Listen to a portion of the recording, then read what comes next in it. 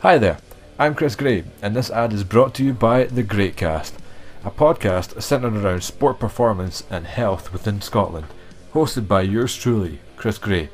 Come join me and a plethora of guests ranging from coaches, lifters, athletes, and even your average gym PT as we dive into their stories to see what drives them to do what they do. Sound interesting? Jump on that. The Greatcast, that's the Grayt cast. Available wherever you listen to podcasts. From the After 12 Podcast Network. Probably, if I'm being honest with myself, my mental health issues probably started around when my daughter was born. Like, this anger that came from nowhere, and everything was in me was so hostile and volatile, and I could describe it as if somebody had put like 10 crates of tenants on each shoulder and they all came off at the same time, your whole body just went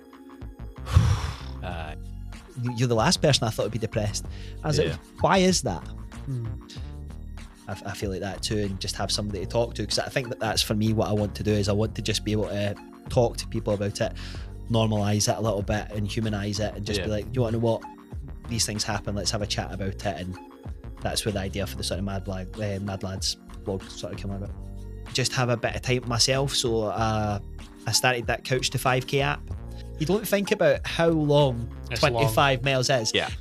Probably say about everything that I've done, more than the doctors, more than anything else, it's been the biggest thing for me changing my mindset.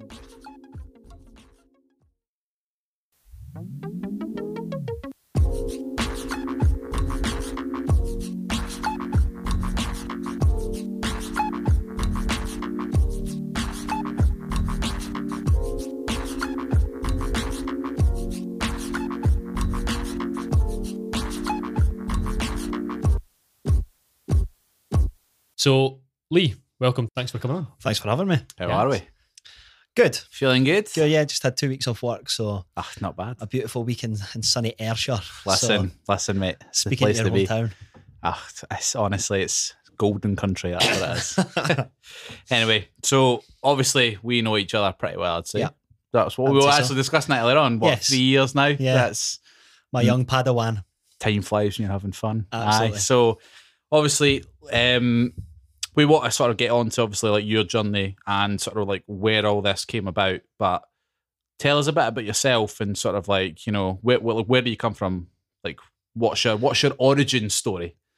I almost had the urge to break into like a Fresh Prince rap there. In West Glenrothes, Mate, born and just do it. raised. No, Just do it. no, definitely not well rehearsed enough. This for that. podcast just off the cuff, so just whatever. In Pitcourie is where I spend most of my days. No, so grew up in Glenrothes, born and bred. 30 years old this year, so feeling massively 30 years young, you should say. 30 years old. I feel like I hit 30 and things went downhill from there. I didn't even make it to 30 with a head of hair, so Still better than some, to be fair. yeah, very true. Especially in Glenrothes. Exactly. I've got my full set of teeth, so you know I'll take every kudos that I can. Lived here my entire life.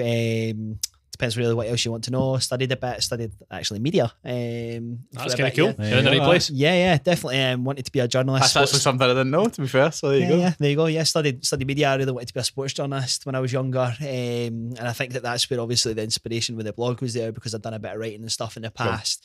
Avid football fan, boxing fan, darts fan, husband, dad, and all round ball bag a little bit, to be honest. But Which I can back up. yeah. Paul, This table's quite like long, so I can sort of say that, and I'm next to the door as well, so there's plenty of time to I run. have been doing a bit of boxing, so I know that you've started running now, but I think I've been doing it a little bit longer than you, so good chance I'll catch you. So, Lee, for me and for our audience, we don't know you as well, obviously, but you can obviously, as we're asking you these questions and unraveling everything, we'll get to know basically the ins and outs of you and basically what makes you tick, which is apparently quite a lot. Yeah, a whole lot. But firstly, I want to start off basically with the tough stuff, and then it can start to get lighter from there. Yeah, of course. So Mad Lads obviously started, and it was an initial blog by yourself, and it came about when you seen like a turning point in your life, and you were basically just trying to get yourself out. You've passed your lowest point. So Yeah. my question is, what led you to your lowest point, and when did you know that you were suffering from a mental health issue, and what then caused or made you reach out? So I think if I think about the question as a whole, I think it probably, if I'm being honest with myself, my mental health issues probably started around when my daughter was born. And it probably started off as mainly anxiety, because it was just, you know, people tell you how life changing it is having a kid, and you go, yeah, mate, yeah, of course, yeah, of course, yeah. You've everybody's told me this, yawn, yeah. Oh, get your sleep now, yeah, get your sleep now, and I'm like, yeah, because nobody's told me that 200 times since my wife got pregnant. How old is your daughter now? She's 2.5. So it was 2.5 years ago that this kicked off. So I think that, you know, I really struggled with being a dad. You know, my daughter had really bad reflux, colic, just didn't sleep. I mean, I don't think I got a full night's sleep for about a year. You know, we were lucky that we've got amazing parents that helped took Kaylee overnight and stuff to try and help us get that sleep. But what I found was, even when my daughter was away, I was anxious that my mum and dad were up because they had her. So I think that the culmination of everything was probably in about January, February this year. And it was just, you know, for Paul, who's known me for a long time, it was just anger. Like this anger that came from nowhere, and everything was in me was so hostile and volatile. And, you know, it was my mum that was the biggest one. And she goes, this person that's speaking isn't my boy. That must be quite a weird thing to hear from your mum. Yeah, I mean, you'll remember like my mum coming to meet me for lunch and stuff. You know, I'm very, very close with my mum. A 30-year-old mummy's boy, I'll happily hold my hands up and say that. But you know, there was just bold lots statement in Glenrothes. Yeah, definitely. What was I saying about having all my teeth? Probably not anymore. But you know, I think those sort of things resonated with me. And then it was actually a colleague at work, one of my bosses. You know, he phoned one day, and you know, as bosses do, he was giving me a wee bit of pressure for something, and I just burst into tears. It was the most strange thing ever, because like for how long you've known me, Paul, I'm not a weepy person. No, you know, I'm quite a Jack the Lad. And even in times like where you might have been having a bad day, like I've never really seen that. Yeah. You always were very good at putting on like a face, if that makes sense. Yeah. Do you know what I mean? Like you were good at, you know, like if you had to have a moan, you'd have a moan. That was fine. Yeah, I'm good at that. But like, you never really seemed like upset about anything at any point ever. I think in the core of myself, and even to this day, I still believe I'm a very happy-go-lucky person. So I think that, you know, I sort of gradually lost that. And, you know, my colleague, boss, whatever you want to call him, he said, "Are you all right?" I was like, "Yeah, I'm fine. I'm just having a bad day." And the next day he came to the shop and was like I think you know, there's something going on here. I just want you to talk to me.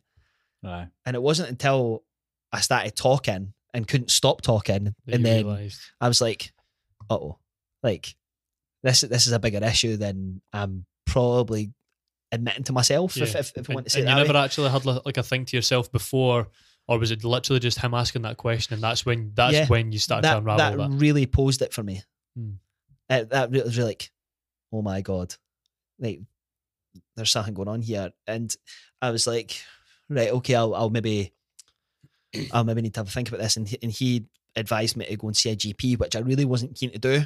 You know, I think there's particularly, and there's still that stigma. If you go to a doctor, you're obviously a Looney Tune. Wrong with you. You know what I mean? Like, you know, the cuckoo clock's going off in the back of the head. Like, and I wasn't quite prepared to admit it to myself then. So I went home, and the wife was like, "You okay?" And I was like, "I'm not sure that I am." I said, like, I had this conversation today, and it's really resonated. There's something, like the pennies dropped. Yeah. You know what I mean? And I was like, I think that I'm suffering from depression. And she was like, "I think so too." Wow. And it was a very strange conversation to have with somebody that you love so much, that's obviously been too scared to broach that conversation with you. Yeah. But equally loves you enough that they wanted to see, you know, that you get yourself better. So. Yeah. How was like the tone of that conversation? Was it quite like a quiet, mellow conversation, or was it like you were trying to like vent it, or like How did it actually like come out? Like, because obviously, as you're saying, it's quite a tough conversation to have with someone. I could remember it. I'll be honest with you, there's a lot of the times when I was feeling really low that I can't remember, that I don't know if I've just maybe blocked it out or whatever. Yeah, I get that. But I remember that conversation as if it was yesterday. I was standing in my kitchen and I put my head in my hands to my wife, like, I think I'm depressed. And the only way that I could describe it is if somebody had put like 10 crates of Tennent's on each shoulder and they all came off at the same time and your whole body just went. So that is the Scottish measure for if you're feeling if you're feeling down, is how many crates of Tennent's are on your shoulders. Exactly. So if you reach 10 crates on each shoulder. Here, have you been to Teena Park? You try carry a crate of Tennent's on your shoulder. I worked at Teena Park in the bar, so I know what it's like carrying crates of Tennent's. It was like trying to trek to Narnia when you were going up that campsite hill with a crate of Tennent's in one hand, a crate of Strongbow in the other, and making that hill. But it was just that sort of, the relief. Oh my God, this is what this is. And I was like, my wife, honestly, I don't like saying this too often, but I couldn't wish for a better wife. You know, she's just so supportive in everything I do. And she's, you know, she was just like, right, okay. Initially, she was a bit like, you know, she didn't want me to go on medication. She just wanted me to try and do other things.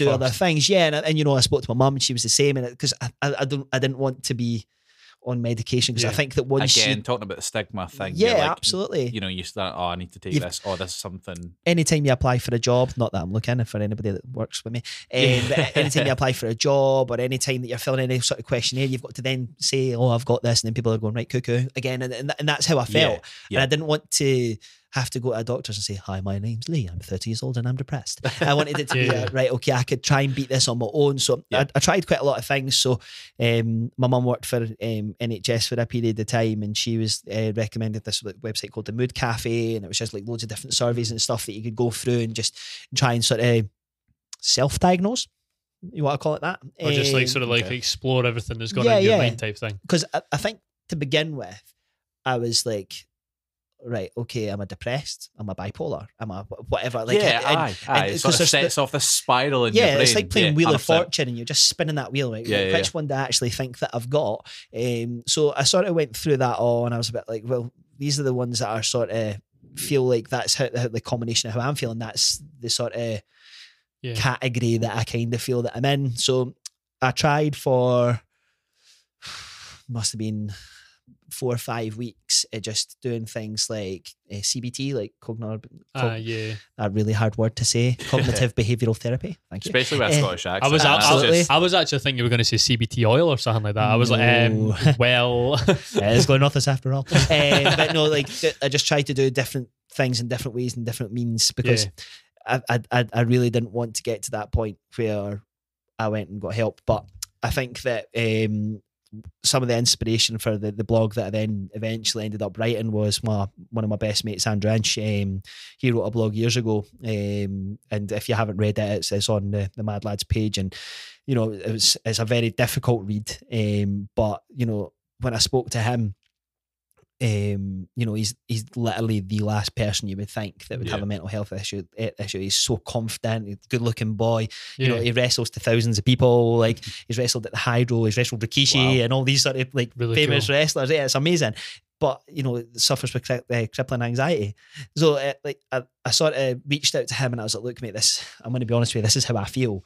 And he was like, okay, so he gave me a bit of counselling, if you want to call it that, and you know, he was amazing. He was like, look, I think that you're at a stage now where you need to get help. And between him and my colleague that I mentioned earlier, I just sort of plucked up the courage and then went, right, okay, let's address this and try and get the ball rolling. I feel like as well, because like I only just recently went onto your initial blog, not the Facebook page, and your very first blog post is called "You're the last person I thought would be depressed." Yeah.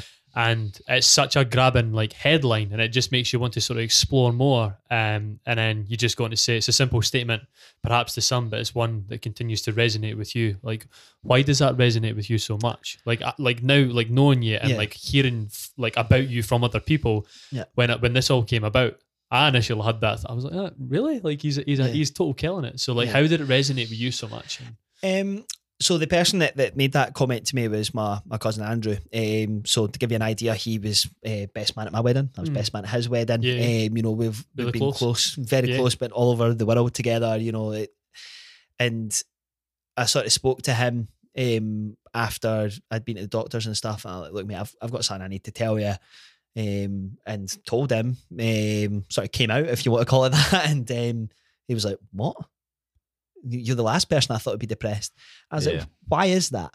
Does that sort of like make you think about it then? Yeah, like, it was a massive take you totally back break down a statement. Absolutely. I'm like, well, what do you mean by that?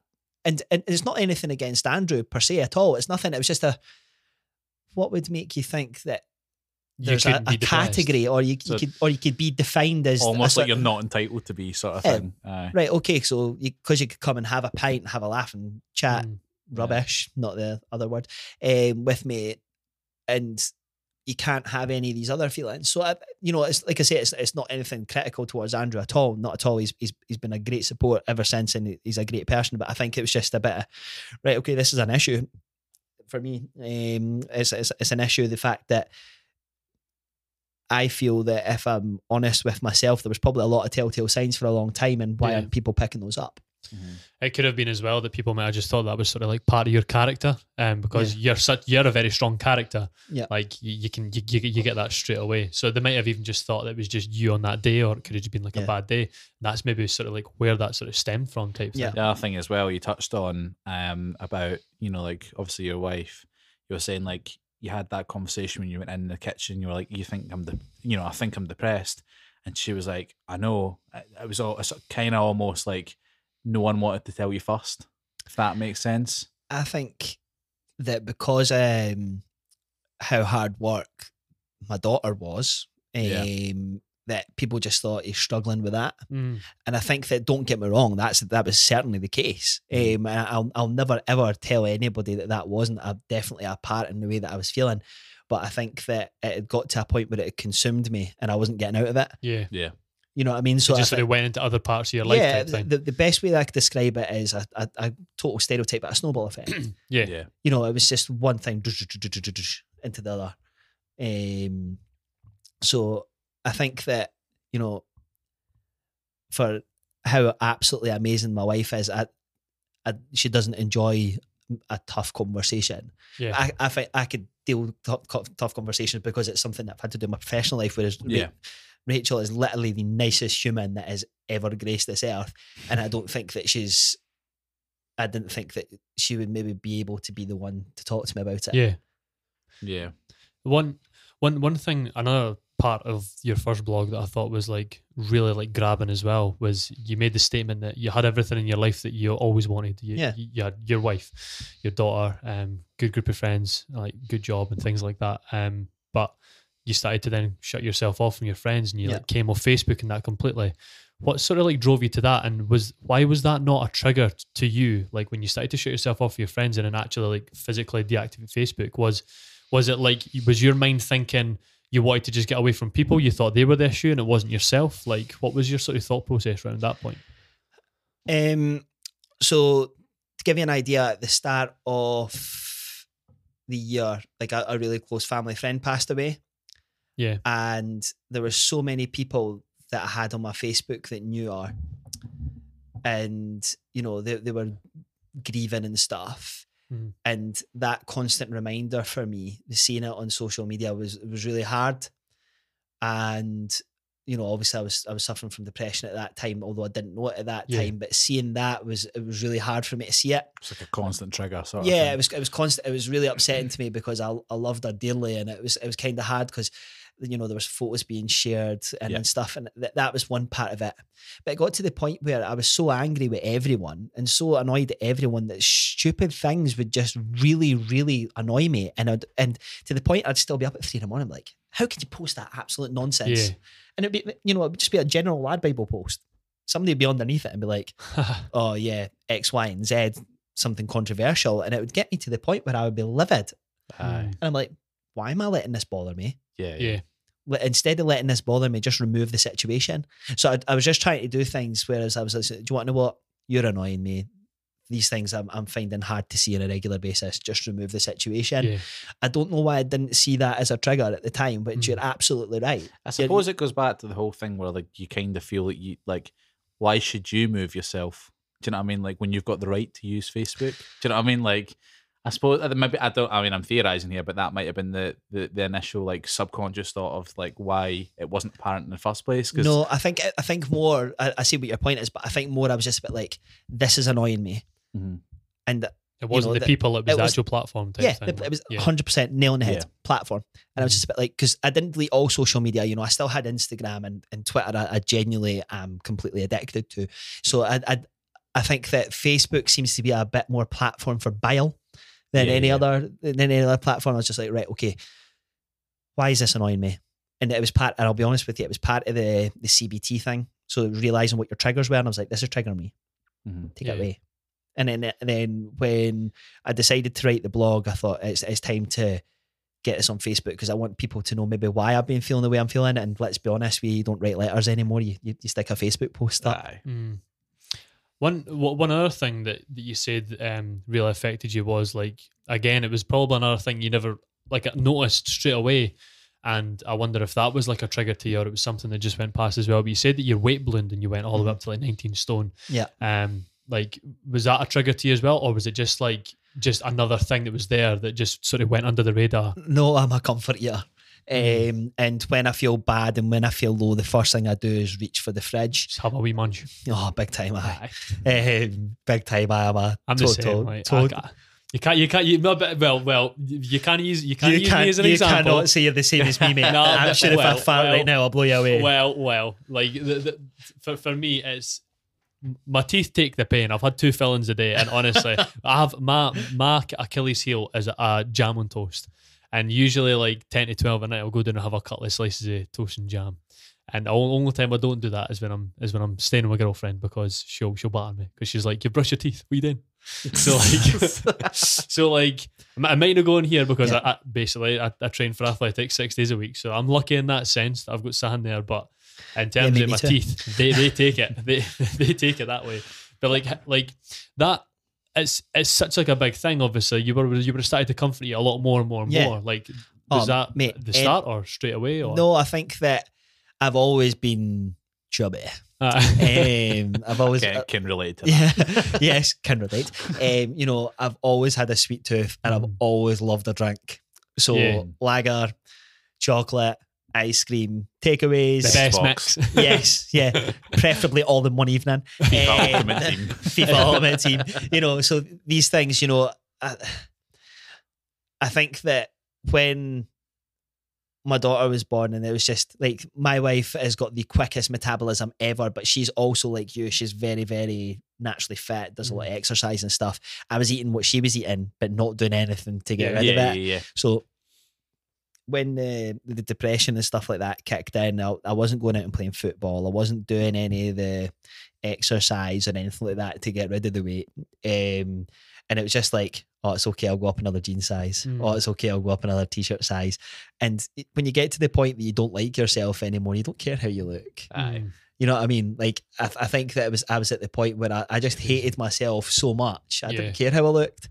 You know, if I was overweight, you know, there's a photo of me that I shared again recently on Facebook, and I was at a wedding and I was standing next to Thomas Brodie Sangster, who you might remember from Game of Thrones, and what else was he in? He was in Love Actually and Maze Runner and all that sort of stuff. He was at the same wedding as me, and I looked at that photo and I was so buzzing with it at the time.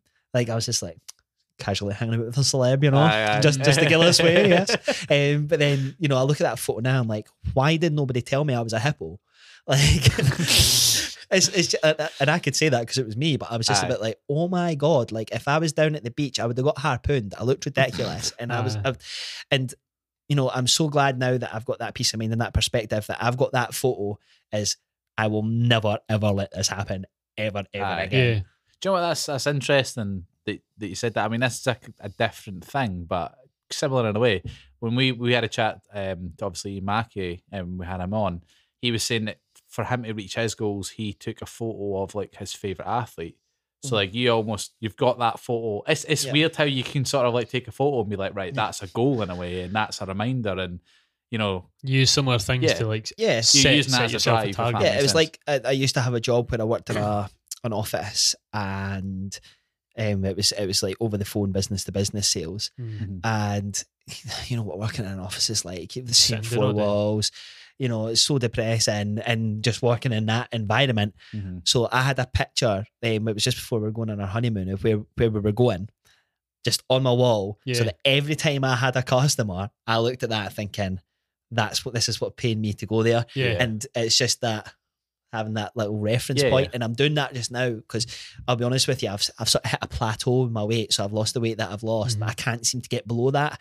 But every time that I'm thinking, right, you want to know what? I'm just going to get macaroni and cheese and chips for lunch. Come at me, bro. I go in and I have a look at that photo and go, no, mate, go and get your Subway blooming Salad. 6-inch tuna sub and go Aye. back and cry your eyes. To be fair, a 6-inch sub at Subway, that's pretty damn good. It's very good. I'd consider that a top tier lunch. You and I need to have a separate discussion about what a top tier lunch is. You know, Well, doner to be fair, kebab and chips, top be tier fair, lunch. I am Chicken getting- korma, top tier lunch. To be fair, I am sub. getting like meatballs on my 6-inch sub, so that maybe redeems it a wee bit. Yeah, I don't think I could get away with that anymore. It's all about making the small sacrifices, mate. So have you felt like your journey, like obviously like another thing you said as well, like a part of your blog, the reason why you wrote it was suicides in Fife and men were Yeah. like coming at an alarming rate, and we've just seen that's three young men these past 2 months have committed suicide. And obviously one of them is obviously very high profile. Yeah. And another one just actually was just last week. A Yeah. boy that was at Mass School and also Beath High School as well. Yeah. And it is quite alarming in that regard. Obviously it's difficult to say, and it's easy to take the correlation and say mental health and suicide, but you can't obviously always say every case 100% is always that. But it is definitely huge. So do you think that doing this was not only just to help yourself, like were you always doing this with the intention of trying to help others as well? Yeah, I think when I wrote the blog, I was a bit like, if I could put this out there and somebody like something ridiculous, like 1,000 people on my Facebook or whatever, if one person could read that and resonate with it, one person could read that and go, right, okay, these are the things that I'm feeling. Right, that's fine. I get an understanding of that. It's made a difference. And that's pretty much what I'm about. If I could talk about it and try and break that stigma and just be like, look, yeah, it could happen to anyone. Not that I'm someone, but you know what I mean? Like anybody could have these issues. One person could read that and go, you want to know what? Like I feel like that too, and just have somebody to talk to. Because I think that's for me what I want to do is I want to just be able to talk to people about it, normalize it a little bit and humanize it, and just be like, you want to know what? These things happen. Let's have a chat about it. And that's where the idea for the sort of Mad Lads blog sort of came about. Mm-hmm. And just off the back of that as well, one thing I will say is like a well done, because your Facebook is literally like blew up so quick. Yeah. Like I've been sort of keeping tabs on it since it sort of started, just because I'm interested in that sort of thing. But honestly, like what you're sitting, 1.3k likes so far? Yeah. Now, on the Mad Lads And- Facebook page. Yeah. And what's been 1,300. 2-3 months now? July. Oh, Yeah, all right. so yeah, just about 3 months. So, but I think that because mental health is a hot topic, if you want to call it that, it blew up very, very quickly. Mhm. I think my blog got something like 2,500 views. I think it's up to more than that now, actually. I mean, Andy's one's got something ridiculous, like 30,000 views. Yeah, wow. Obviously, with him being a pretty with the famous wrestling. wrestler in Scotland, you know, his fan base and stuff jumped in it. So I think that we've done really well, and we've obviously had like the Mad Bible stuff and that as well, which And some of it's this, been really like, popular. you're getting a lot of submissions and stuff. Yeah, like that. yeah. So I've been reading some of them, and they're really, really good. I think it's hard to say that they're very good. Well, like, but I you know, I it's take your amazing point. that people are coming. Not mean as in like the content. Yeah. What I mean is like it's amazing that people are taking the time to absolutely, and get come forward with that. there's one going to get announced tonight that Andy's going to take care of as well, another blog submission and stuff. And these are coming in from completely people, all over the spectrum. You know, some people are saying are quite happy to have their names. Some people aren't so happy to have their names on it and stuff. But what I'm delighted about is the fact that people are actually doing it, because it's the whole point of the blog is that you want to know what, let's get as many people talking about this as humanly possible, and just try and use that catchphrase again, break that stigma. Just like, you want to know what, let's talk about it, because if we don't talk about it, that's why the suicide rates are scary, because people don't know that they've got somewhere to turn. I know I didn't. You know what I mean? I had my family, I had my friends and stuff, and apart from Andy, I didn't really have anybody that I knew that had been through like a similar experience. Obviously Andy's man club's in Glenrothes now, but it wasn't at the time, so I didn't really know where to turn to. So I thought if I could maybe start something, you know, it will hopefully make a difference. See, in terms of like, I'm going to sound like very ignorant to the fact, but I'm just being blatantly honest. In terms of like, you see it all the time on like social media and stuff. To be fair, I'm not overly active in social media. I've had to actually force myself to be active in social media for the purposes of this podcast. Because before I was just one of those folks that was just like, nah, didn't really care. But in terms of like when I seen the hashtag like break the stigma and all this stuff, and stigma, you see it kicked about everywhere. Like, I still don't understand what that stigma actually is. Because if one of my mates had came up to me and was just like, oh, I'm feeling really crap, I'm one of them folks that's just like, all right, let's talk about it. Yeah. I didn't think anything of it, just like, all right, let's chat about it. I think particularly in men, you can't be seen to be a pussy.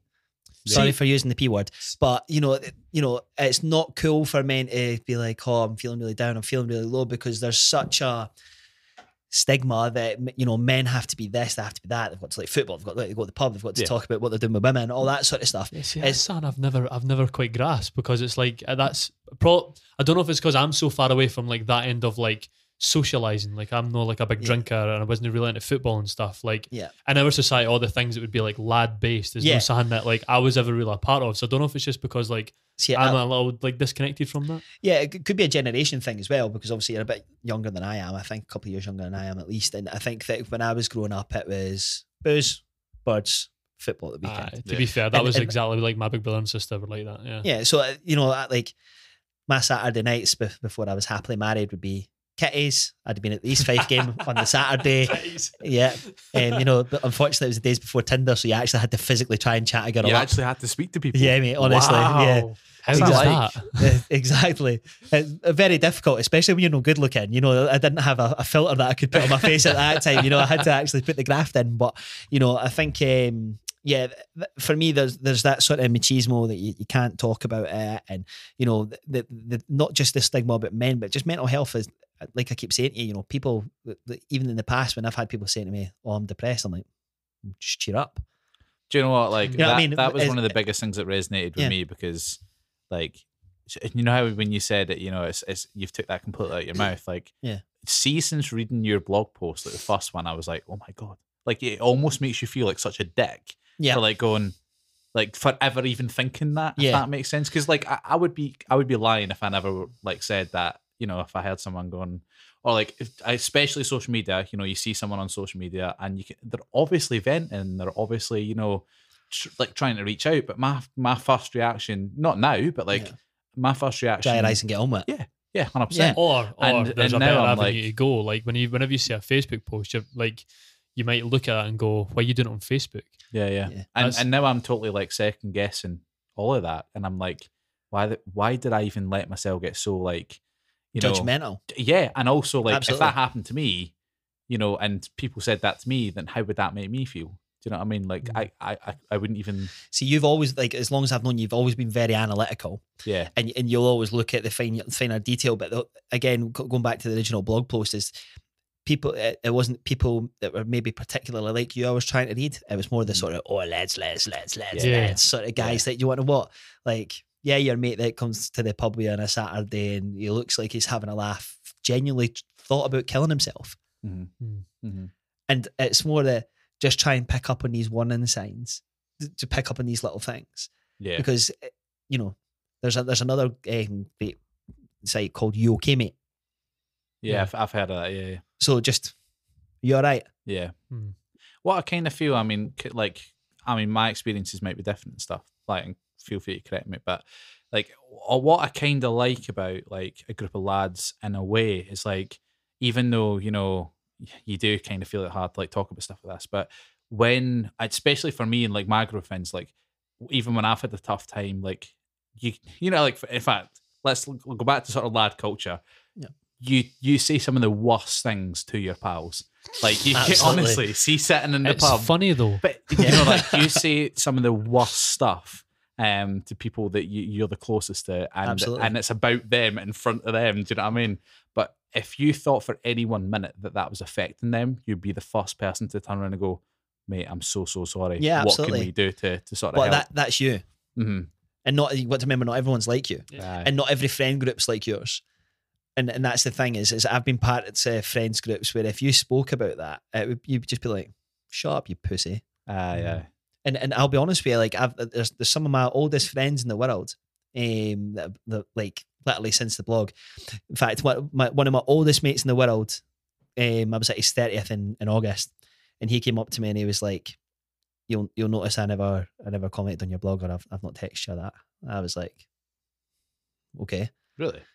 Yeah. And I was like, he's like, "I couldn't read it." I was like, "Well, what do you mean?" He's like, and with a tear in his eye, I was like, "I can't think of you like that. I'm sorry." That's kind of strange. So how did that sort of make you feel? Like, what was your thoughts on it? Um, Did you think bad of him, or did you think like it was No, just not maybe at like a all. lack of understanding? Or no, not at all. I think that he's like, "I want you to feel like you could talk to me," in the back of that. And I was like, "Well, what you're kind of saying then, you're kind of counteracting what you're saying because you've not actually read it." So I think, I absolutely love the guy to death. I genuinely adore him as a human, but he's guys aren't good at talking about the emotional side of things, Yeah. how we're really feeling. Mm-hmm. And again, it's coming back to that the point about the blog and stuff.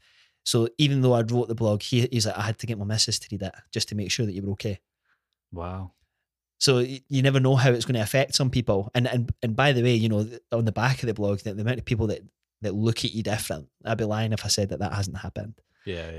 People kind of treating you like Like kids. in a bad way or a good way, or like Or do you think they like try to tiptoe around you? Is that kind of thing? Yeah, Like, oh, yeah, he's there's- quite sensitive. Like, ooh, Yeah, there's a bit of that, like. if I touch him, he'll just break. Yeah, exactly. Well, I better not call him fat boy anymore. Make him try and top himself. Like that's Yeah, that. yeah. That's and I know that's a very cutting thing to say, but Yeah. that's how it feels at times. Yeah, no, definitely. You know what I mean? Whereas I'm like, look, don't treat me any differently. Yeah. It's nothing to do with you, the way that I've been feeling. That's just, depression is a chemical imbalance. Yeah. It's as simple as that. It's nothing that you could do or I could do. But, I've got a member of my family that goes, "How are you?" And I'm like, "Oh, fine." She goes, "And how are you really?" Oh, really? Is that off the back of like, the every blog? Or? time.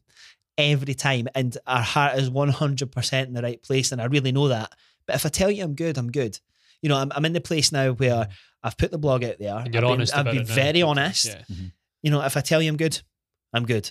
If I tell you I'm not good, I'll talk to you about it because there's no point in me trying to break the stigma and then bottling it, is there? Yeah, That would be very counterintuitive. If I want to talk, I want to break the stigma and I want to talk about this and try and get more people talking about it, for Really me to good bottle it point, up actually, is really counterproductive. Mhm. So I think, I think that it'll just take time for people to not look at me different or not think less of me, which at Yeah. times I do feel like. Again, it's going back to that kid glove thing. People like, "Be careful, you might break." It's I- almost like it's no how we're talking about the generational thing. yeah. It's like almost like they're trying to adjust the way they're thinking as well, because nail on the they've head. thought the same thing Yeah. for so many years that they're having Yeah. to like readjust the way they think about a certain thing. Do you know what I Yeah. mean? So like it's like if somebody went, this is a banana.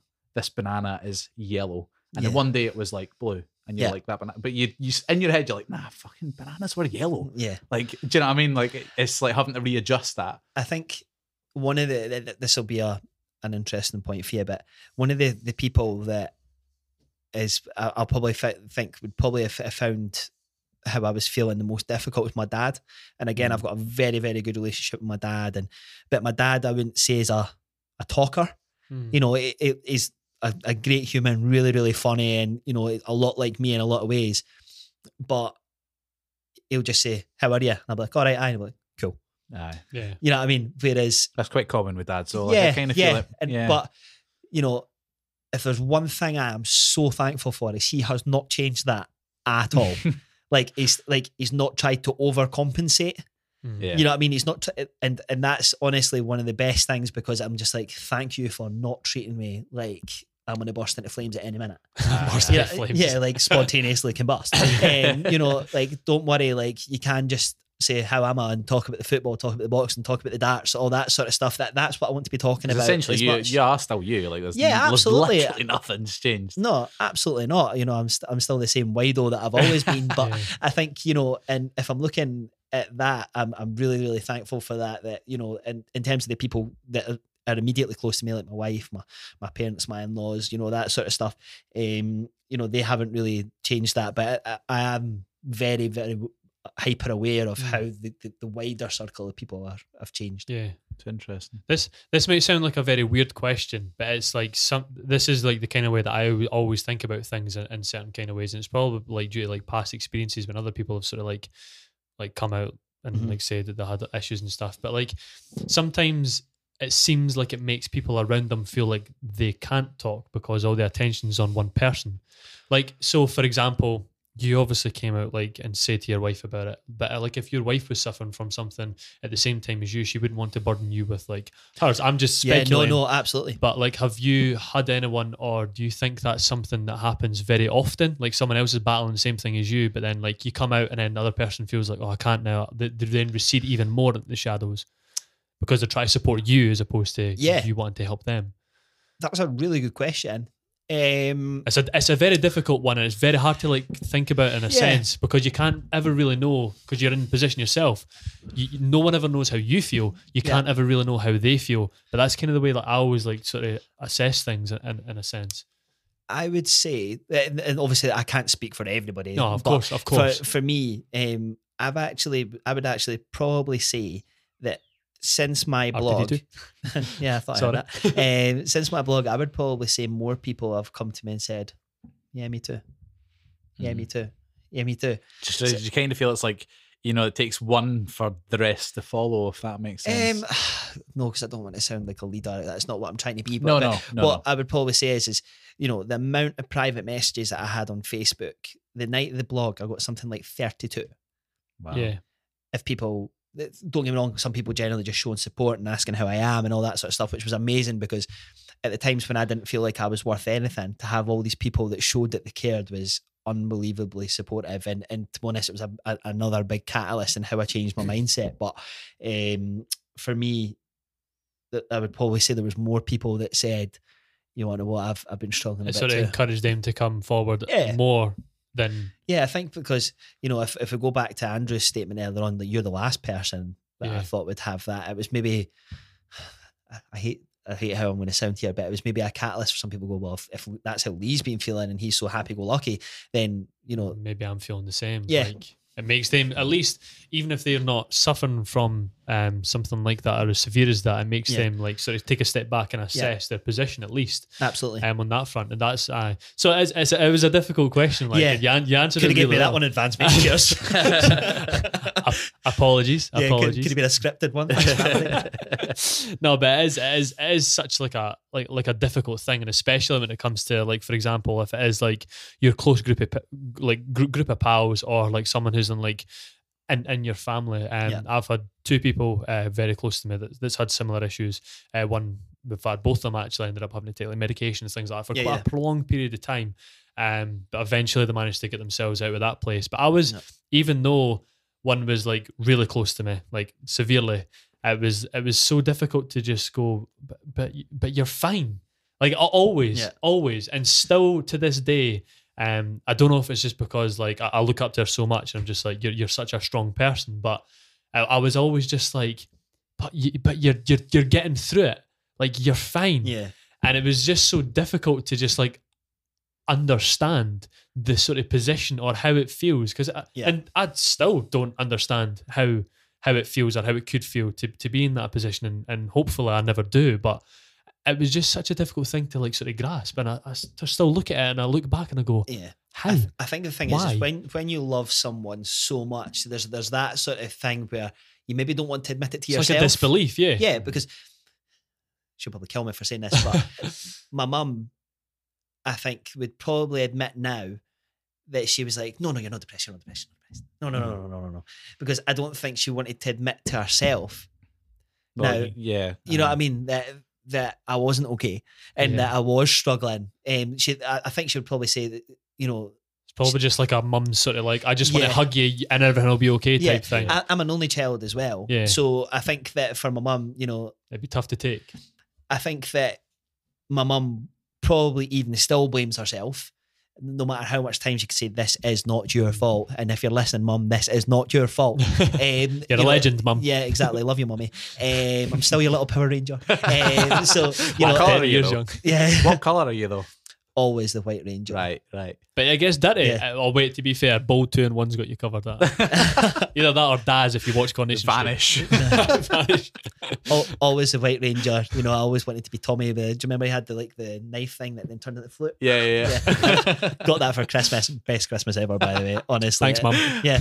Again, I thanks, used to have mum. one of the red Power Ranger guns Oh. with the laser thing at the top with the crystal. Yeah, Oh. but mate, that's not Mighty Morphin Power Rangers. This point's going way off here, but I'll need to educate you on the real Power Rangers. None of this like Ninja Turtle. I caught the tail ones. end of the Power Rangers. Do you know what I mean? Like when they were sort of starting to sort of die down. Ciao. Yeah. Aye. Too much. I always thought it was weird that like an alien would just randomly turn up in like an industrial estate somewhere and all of a sudden he would be in a gigantic machine that came Yeah. out of just nowhere. I And- just never got it. Where were the press when this was going on? You know, there was I know. there was a lot of major plot holes in that, but it was great because see, growing up, I used to always play Power Rangers with my cousin Gareth.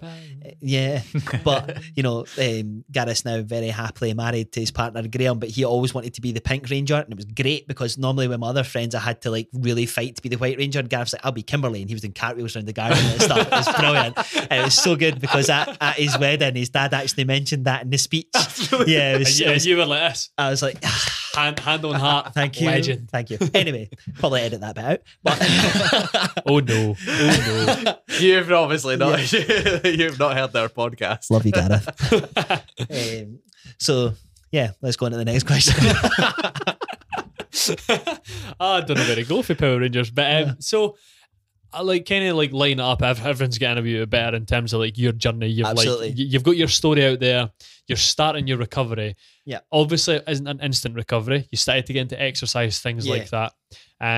I wouldn't say that the exercise, especially from like experience, like working in that industry and studying that industry, exercise alone isn't like a cure for it, but definitely does help. Yeah. Did you get into exercise straight after, or like what was like your starting journey? Did you talk for a long time, go to all these treatments, and then get into that? And what really No, it was started to help? it was fairly quick. So went to the doctor and he gave me some medication and stuff, and I was like, look, what else can I be doing? And she very rightly pointed out that I was pretty overweight. She's like, look, go out for a walk, try and get some exercise, just try and do things that are maybe going to Yeah. take you out of your bubble that you're in. So I was like, right, okay. Did you feel quite self-conscious, like when you realised that you were like in this state of mind and you were starting to come out of that state of mind? Did you then start to look at yourself in a different light as opposed to looking at yourself and hating yourself? You looking at yourself and feeling 'cause self-conscious? I still hate myself. Right. And that's something that I really need to deal with, is like falling back and loving myself again, if you want to call it that. But I think I was just at a point where I was like, right, okay, what can I do to make myself feel a little bit better? Yeah. You know what I mean? And there's not any pill that's a miracle cure. There's not anything that's going to be a miracle cure. I just need to try and Top yourself back up again. yeah, absolutely. And I think for me, I needed something that was a release that wasn't just playing my Xbox. You know what I mean? I needed to do something that Aye. got me out of the house and just have a bit of time myself. So I started that Couch to 5K app. I was just a bit like, you want to know what? I've always wanted to do a 5K or a 10K and go out and be able to just run. Just for banter. Because why not? Because why not, mate? Absolutely. Exactly. So I thought, you want to know what? I would love to feel physically fit. I played football to a sort of decent-ish level when I was younger. And, I remember how amazing it was to just be able to run and run Yeah. and run. Yeah, And, 100%. there's been a long time since I've been able to do that. So I thought, you want to know what? I'm really going to give this a good go. So I did the Couch to 5K app and just completed it last week. Well done. Wow. Sarah. It was grueling. Absolutely grueling. Rewarding, no? Yeah, do you want to know what? completing that was genuinely one of the best I've felt this year, because it was a bit like if I'd thought in January, if somebody tapped me and went, you'll run a 5K by the end of the year, I'd have laughed them out the room. Yeah. You know, I mean, literally, I'd have went, right then, mate, jog on, literally. You know, Shut the door behind you. yeah, exactly. You know, I wanted to give myself something that I could be proud of, an achievement. And you know what? I think I did. I've not managed the 5K in under 30 minutes yet, but I did 4K in 27. Mhm. So, I mean, 26, I think, wasn't it? I was, just under Yeah, 27. So, you know, I was like, Paul's following you on Strava. That's what he's doing. Do you know what? I just walked past his leash right on the way. That's exactly it. He's just No, following but- you around Glen Office. Yeah. Do you know what, on a serious point though, like, I mean, as you know, I've recently, you know, got back into running for, Yeah. you know, I used to run like before I moved, and it's been a while. Obviously, there's loads of contributing factors. I'm not saying like I was like, yeah, Lee's running, I'm gonna run now. Yeah. Do you know what I mean? There was loads of contributing No, factors. that's but- exactly it. That's exactly it, Lee. No, but you know, like, you know, tracking your sort of journey and like seeing your posts and reading about them, Yeah. and you know, all that sort of thing. That was one of the contributing factors that I was like, do you know what? I'm gonna go outside and I'm gonna If give that that a bash. factor could do it, But do you know what? Like, and I'm purely just coming at it from a basis of like, I just want to feel a wee bit better. Do you know Yeah. what I mean? Like, I mean, we're really busy doing the podcast. Obviously, you know, I work like full time as well. So I was just like, I just need something that just refocuses my energy and that's it can clear just my for head. me. Yeah, It's just for me. 100%. And do you want to know what? In particular, you know, you've got a beautiful missus and all that sort of stuff. Mhm. Just like me, you come home and you're like, right, okay, I've made the kids tea, I've bathed her, I've put her to bed, Yeah. and then I've got to tidy up now. Right, I've got to do this, I've got to do that. And Rachel, I do this at times. Like, it's not all just you. So I needed to find something that I need something for me. If Yeah. it's an hour, if it's 45 minutes, if it's half an hour, Just I chuck could the just tunes go on and just go. boom. Yeah. And just instead of plugging myself into FIFA, something that was a massive trigger for me because I got beat all the time. How many controllers have been smashed over the years? No controllers, but I did. I put a projector in my spare room, Oh no. and I smashed the controller for the Oh. projector, Oh, and I had to buy a God. universal one. Jesus, universal controllers. That's They're not the the way to go. worst. It definitely isn't, but you know, I've actually never admitted that to anybody yet. So, oh well. We might bleep that bit out, Yeah. Paul. It's Yeah, an please- exclusive on Mind the Gap. Yeah. Fine. You heard it here Sorry, first, folks. mom. Yeah. So yeah, that's only that I broke. So I just wanted to do something that was a bit for me and Yeah. and just get that little bit. Do you want to know what? Like you see the amount of people that talk about a runner's high, 100%. Scaredy. I can It is. honestly, yeah. and I used to think bullshit. Yeah. No such thing as a runner's high, and if you run for fun, you're just a weirdo. Because nobody finds exercise fun. Yeah. But until I really It's was not like, fun at the time, but it's fun when you look back. yeah, when I look at again, you know, one of the first runs that I'd done, I posted that the other day. I don't know if you've seen it. It took me something like 56 minutes to run 4K. You know what I mean? And I was like, you know, I've pretty much half that. Well, more than half that Yeah. now from where I started. And it's just that, you want to know what? It's just setting yourself little goals, little obstacles to overcome. And the gym's been amazing for that. It's been really good. It's been one of I would probably say out of everything that I've done, more than the doctors, more than anything else, it's been the biggest thing for me changing my mindset Yeah. and just try to like myself again. You Yeah. know, I want Yeah. to look in my mirror and go, do you want to know what? You're a good looking lad, like. You ready to go to the pub again, get on the graft? Oh, wait, I've got a wife. It's not a magic mirror, like. So obviously you took up the gym and, you know, put a lot of focus into that. You Yeah. know, obviously we talked about like tracking your story and, you know, Yeah. tracking your progress rather. What led you to go into like events? Like what made you put yourself through 26 miles? My boss, who then blooming didn't end up doing it in the end. So Charlotte, if you're listening, I'll hold you solely responsible for the blisters that I got. So, you know, good friends of mine at work, Ali and Andy had done it the year before, Morgan had done it the year before, and they talked about what a good experience it was, and I was a bit like, there's no danger you're ever going to get me doing Yeah, that. yeah. Like, and you know, they asked me to do it last year, I was like, Oh, they're Shit. laughing now. oh, big time they're laughing now. And they're laughing as I was hobbling along that last mile. But you know, I was just a bit like, right, you want to know what? I could try and do something good here, Mhm. and you know, really use this as an opportunity to shout about Mad Lads and try and generate some interest as well as raising some money for a good charity. So Charlotte was like, well, why didn't you do the kilt walk? Well, so I was like, all right, okay, I'll just do the wee 13-mile one. I mean, he's halfway. Even 30 miles scares me, by the way. Like, you don't think about how long It's 25 miles is. Yeah. And I checked this, right? So it's like walking from Michael Woods in Glenoffice to the Overgate in Dundee. That's a long way. I know. Now, the face that you've made is the face that I made the night before when I Googled that. I'm like, what have I done? Like, seriously. Wait, so you didn't that, like, I you just never said looked at 26 that? miles and I didn't do any training for it. I was like, it's just going for a Driving walk. 26 Yeah. miles is easy, so walking will be exactly. fine. Yeah, I'm like, so 26. Come on, mate, it's a walk. You're not running a marathon. You're walking it. Like, Did you run any of it? Like, I'm curious. I ran like across the finish line just to be like, oh my God, someone catch me. Someone give me a beer, please. So I think that, again, it was one of those little tick box things for me. Like, I've achieved that. You've done it. I've done it. Tick. And I gave you my souvenir t-shirt. So there you go. Yeah. Thank you, by the way. So I think, I just wanted to raise some money. I've raised some money for charity in the past. How much did you raise again? Sorry.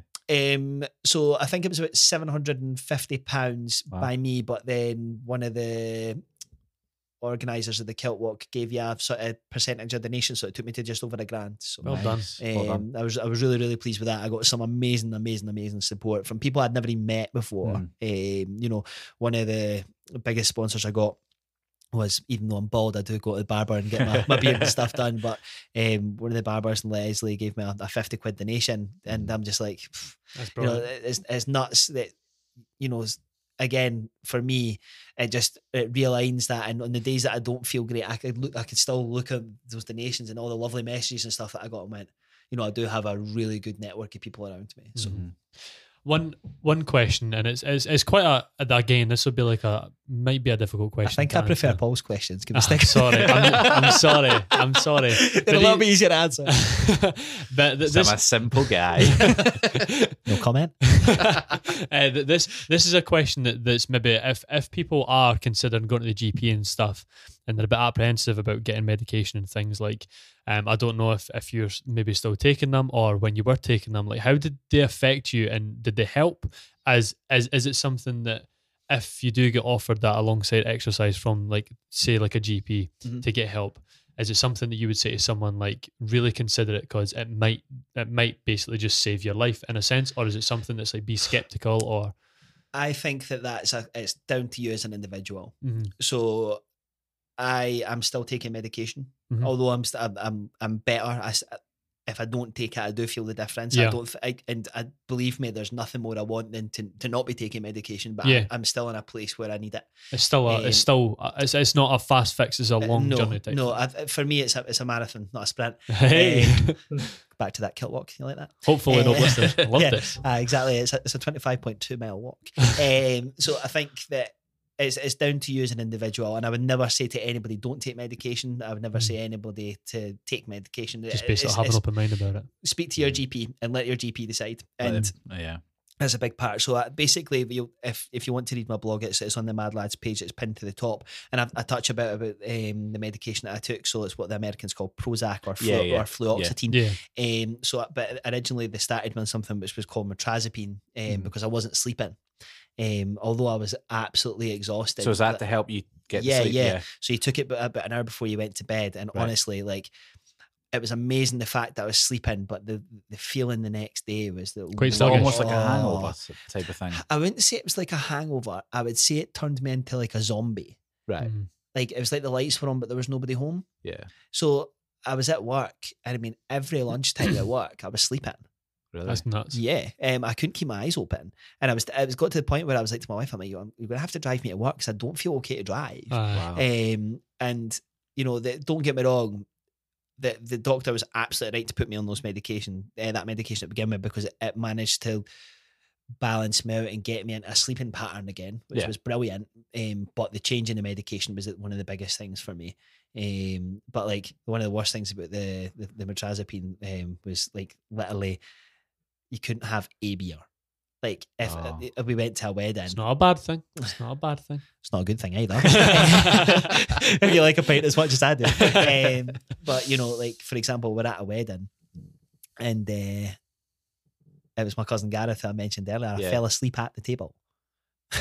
like literally head Big Z's on the table because I'm I'd had curious like how many pictures were they taking balance and stuff on your head and that.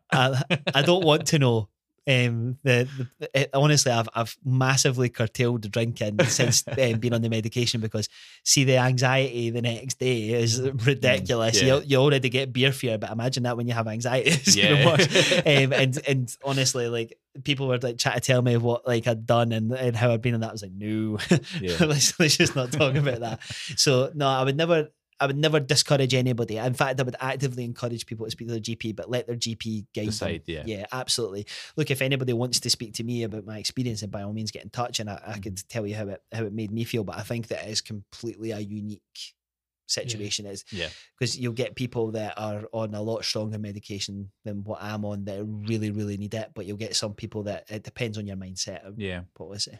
I've just thought of a question. Ooh, you get a poll question this time. Everybody be buzzing. You better be excited. Miller bonus. But like this one's worth 10 points. This is the sort of thing that I would want to ask somebody if I was in that position, if that makes sense. Right. So you go to speak to a GP now. I'm terrible for getting a doctor's appointment as it is. See if I'm not well and my mum's like, you need to speak to the doctor. I'm like, effort. It'll be alright. It'll be alright. Like, I'm not dead yet, so I'm doing all right. Already Googled my symptoms. I know. It'll be alright. Like, how long's your foot been sore for, Paul? Well, there you go. I've had a sore foot for 6 months. I've been to the doctors once. They said they were going to refer me. They never did. And now I chased it up because I can't be bothered. Do you know what I mean? It's terrible. That is you in a nutshell. That's so funny. Absolute nutshell. 100%. Yeah. But like, my question would be like, you know, like, how would you go about getting in touch with a GP about that? Like, what would you phone up and say? For example, can I get an appointment, please? One, but that'd like be a good place to start. You know, like, I know again, this sounds so stupid, but like, if I was in that position, I would probably be doubting. Me knowing myself, I'd be doubting myself. I'd be like, no, I'm not going to do that. I'm scared to say something wrong. I don't know how to go about it. I don't know. Like, how do you broach that situation? When I phoned for the appointment, they ask you what it's for, and I just said, look, I'm struggling, and I think that I need help. Yeah. And if you don't want to say that, because I think for me, I was very scared to say the D word. I didn't even like saying depression. That's kind of where I was sort of, you know what I mean? I didn't want to even admit it to myself at times, but I was just like, I'm just struggling. I need a bit of help. It's just as simple as that. It's as simple as that. If you don't feel confident, you got a loved one, let them make the appointment for you. Or now I'm registered with my GP for their app. Patient access, I think it's called, so I could actually just go and make an appointment from the app. Oh, cool. So if you don't maybe even feel comfortable talking to the receptionist or stuff, you can just go and get your you can get a sheet, fill in the sheet, they'll register you for the app there and then you can make your appointments remotely. So if you're not ready to make that first step in making the call, you could always just do it digitally. Yeah. That's helpful. There is always like the NHS like helplines as well, NHS 24 as well, just in case you're listening and you're like, I need to phone somebody. There's always those, and NHS 24 are brilliant by the way. Yeah, NHS 24 are really good, but I touched on Mood Cafe earlier on as well. That was a really good starting point for me, just for probably coming to terms with everything in terms of how I was feeling and stuff, and just be like, right, okay, I think I know what this is. Mm-hmm. What's the, like, obviously you all have had people like tell you stories and stuff, and like without naming names if you're comfortable to say so, what's like the most breaking story or like heartfelt story if someone's like admitted to you about theirs, like what was the biggest thing that resonated with you, and like how did it make you feel that they then reached out to you and like it's sort of like you were the one that provoked him to admit that type thing or bring it out? If you have a look at the Mad Lads page, you know that I'll name him because he said that he wasn't bothered about anonymity. He was a guy called Chris Bust. I've known Chris for years. His wife and my wife are friends. And his post was literally the hardest thing I've ever read in my life. It was so difficult. The guy's had such a tough life. He openly talks about how he's tried to commit suicide, how he was abused pretty badly as a child and all that sort of stuff. That was very hard to read, and I would be lying if I said I didn't have a tear in my eye when I read it. But I would definitely encourage people to read it. It sort of put me in mind. I don't know if you're into your literature or whatever, but there was a book years ago by a guy called Dave Peltzer. It was called A Child Called It. And you know, his like mum made him drink bleach and all that sort of stuff, and it just really, really put me in mind of that. That just sounded like Gypsy Rose. Have you heard of her? No. Her mum tried to convince her that she had all these things wrong with her. Oh no, there's a TV series Yeah, about that. It was on yeah. Amazon Prime, wasn't it? Yeah. Oh, I'm is not- it the locker in a room or something?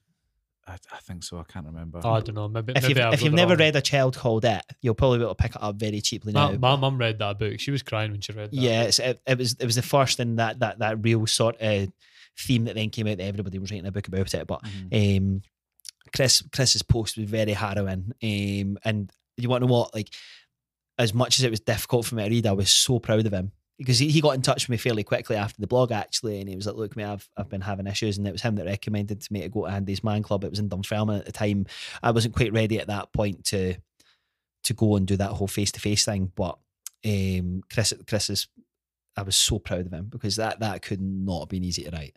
And my blog was hard for me to write for what he's written about. It's long, but it took an unbelievable amount of guts. Yeah, and I'm unbelievably proud of him for that. I was, if your listeners want to read it, I would actively encourage them to do so. And it was actually we'll be linking all your stuff, in the description and all that sort of stuff, so they know where you find you. One of the biggest viewed items on the page so far. Yeah. That's nuts. Like, and did he say that? Did he after he wrote it and stuff? Did he reach out to you and say that it helped him in any way? Like, what was his sort of like thoughts to you after he had done that, or did he just leave it at that? After he sent me the blog? Yeah. So after the blog went up, and you had conversations after the fact, did you just sort of like go about business as usual, or did you talk about it briefly and what did he say? When he sent me the blog, I was very taken aback by it. He told me he was going to do it, but he'd been telling me he was going to do it for weeks, so I wasn't sure when he was going to be ready to do it. But then, boom, one night I woke up in the morning and it was in my inbox. So he'd obviously been writing it during the night or whatever. Yeah. And I said to him, "Look, Chris, this is a lot of really personal stuff. It's a lot of really deep stuff. I'm going to sit on this for a day and make sure that you're fully comfortable with this being released, because when it's out there, you can't take it back. Nah. Yeah. And you can't change it again, having been through that sort of people looking at you, you're a fruitcake." I just say that's very thoughtful of you to have done that. So I care about the guy, and anybody that gives me the blog, I make sure that they are fully confident, particularly if they're putting their name to it. That once they realise it's out there, it's out there. I'll take it down if that's me, take it down, no problem. But some people have already read it, so you've got to make sure that you're definitely in the right mindset and you're not just doing it in a off the moment type thing. Absolutely, mate. So he was like, "Look," he was like, "I've been thinking about this for a long time. You know that. I really want it to go out." And I'm like, "Well, are you sure that you want to put your name in it? Do you want to start it putting it out as an anonymous post, see the reaction, and we can credit you for it?" Absolutely. He's like, "No." He's like, "I think it's about time that people know." So I was like, "Right, okay." So I left it for the rest of the day, and I was like, "Are you sure?" He's like, 100%. He's like, "Let's do it." And the outcry of support and stuff that he's had has been pretty strong, I think. So I've only actually briefly seen him once since then. I've sent him a couple of messages back and forth and stuff, but I think that it was probably like that same tenants crate moving feeling. And, I think, there's the people commenting on like, "I had no idea, blah, blah, blah, blah, blah." So hopefully it'll help give him a wee bit more of a support network, and again, just put that sort of into perspective for him that he does have people that he could turn to. Yeah. I think one of the reasons why people would think like, "Oh, I didn't expect you to be like," is because like that's not his life, and just likewise, that's not your life. Yeah. Like there is so much more to like the people who do put these stories out there. Absolutely. It's not that's just one part. It's a very deep part, and it's something that like requires a lot of explanation, a lot of like thought, and obviously like you put it on the paper and it's a lot of words, but like people then read that and go, "Oh, that's you," and I think that's maybe where like that sort of comes from. It's that personal touch. Aye. But for example, like one of the people that I always sort of think about is The Rock. You look at The Rock and you'd be like, Big Dwayne. Big Dwayne. Like the guy has got everything. He's a tank. Everything. I bet he's got a 10-inch chopper as well. I bet that guy has absolutely everything, right? And he actively talks about, that he's depressed. And I'm like, if the fucking Rock could be depressed, then it's certainly all right for me to be depressed. You know what I mean? So, especially with a 10-inch chopper. Exactly. It's even like people like Sylvester Stallone. He's voices opinion quite a lot. Absolutely. Sort of and you want to know what? It's great to see more celebrities coming out and being like, these are the things that I've felt and all that sort of stuff. And it goes a long way in terms of making a difference.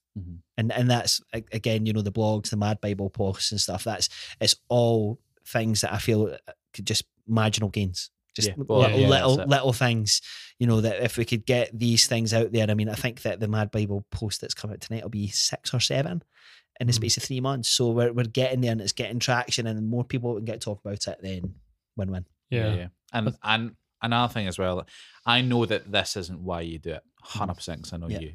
But does it not feel great in a way that you've got this off the ground, and it's starting the movement? You know, you had this idea one day, like you and your mate, and you've went and built this thing, and you're now on the sort of like on the way to helping like so many people. Do you know what I mean? Does that not feel amazing?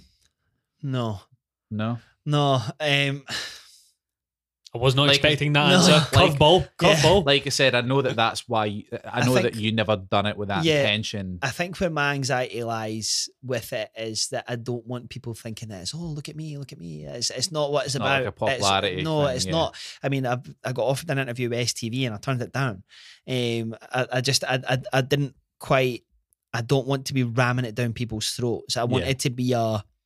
Look, Like a sort of raw like type. This is it. Just come you to can us. come to me if you want to come to me, but you're I'm not going to. yeah. I'm not at the stage yet because I'm not fully recovered yet as well. Yeah. And I think that's what I need to remember. I took a break from the page last week because although I was on holiday and stuff, you know, I said to Andy, look, mate, I need you to just look after things for a week, and I'd had a wee bit of a dip, and I was like, I just need to get myself back to where I So need are to you be the and main stuff. driver of the page then? I would probably say that I'm the main driver of the page. Andy is very, very busy. He works in car sales, he wrestles, he's just opened a wrestling school and going off this 5 Pro Wrestling Asylum. Yeah, seen So that. get a wee plug in there Yeah, for yeah. him as well. You know, so he's got a pretty full plate and he helps me out when he can. And you know, I had to say to him, look, could you just look after things last week? So I can't feel good about it at the moment, but it's something that I'm hoping to look back on when I feel 100% You've better. achieved something. You want to know what? Yeah. You know, for me, the biggest thing that I've achieved so far this year is obviously the weight loss and just trying to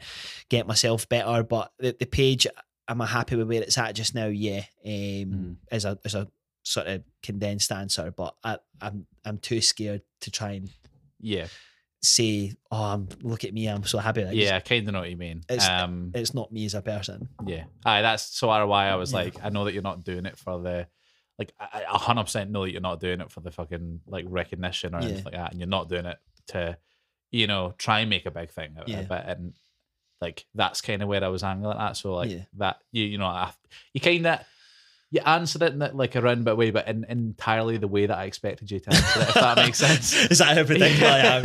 Like, don't get me wrong. I think that the premise of the page and stuff is great, and if I could make it work, then I will, I think, in time be able to reflect on it and feel really proud about it. You know, my mum says to me all the time, like, look what you've done, it's amazing. And I'll go, yeah, but I kind of don't really believe it. You know, there's a theory about something which is called imposter syndrome. I don't know if you've ever heard of this. We were chatting about that. We were actually. This is weird. That's really weird that you've brought that up. We had that conversation 3 days ago or something like that. So many coincidences between you two. It's too strange. I'll just leave. Yeah, we're actually holding hands on this. Holding toesies.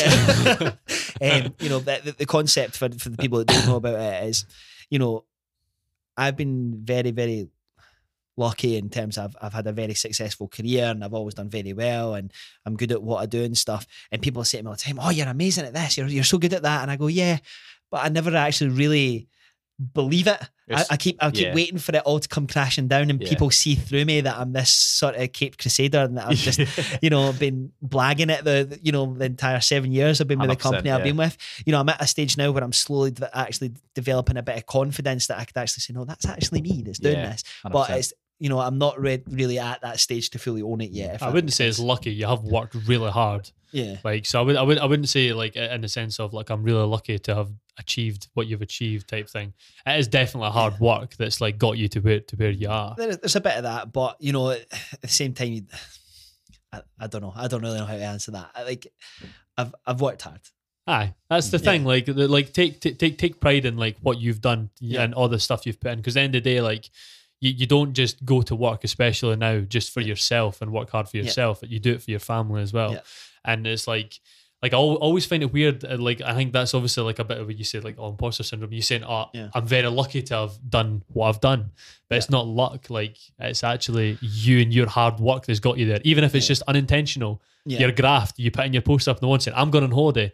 You were doing it for like going on holiday, but it was your graft and your hard work that like helped you get on holiday with your missus. You know what I mean? So I wouldn't really say it's luck. I would say it's more so like you've just went for it and just done it. It's getting to that stage where I could actually feel like, yes, that's all down to me. But I'm not at that stage. You know, do you want to know what I used to? I say it all the time. Like I'll say, oh, that's the Lee Gillis effect. If I've had a good day, I say it all the time.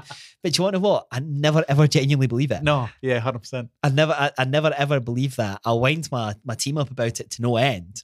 Absolutely, because I know it really grates on them.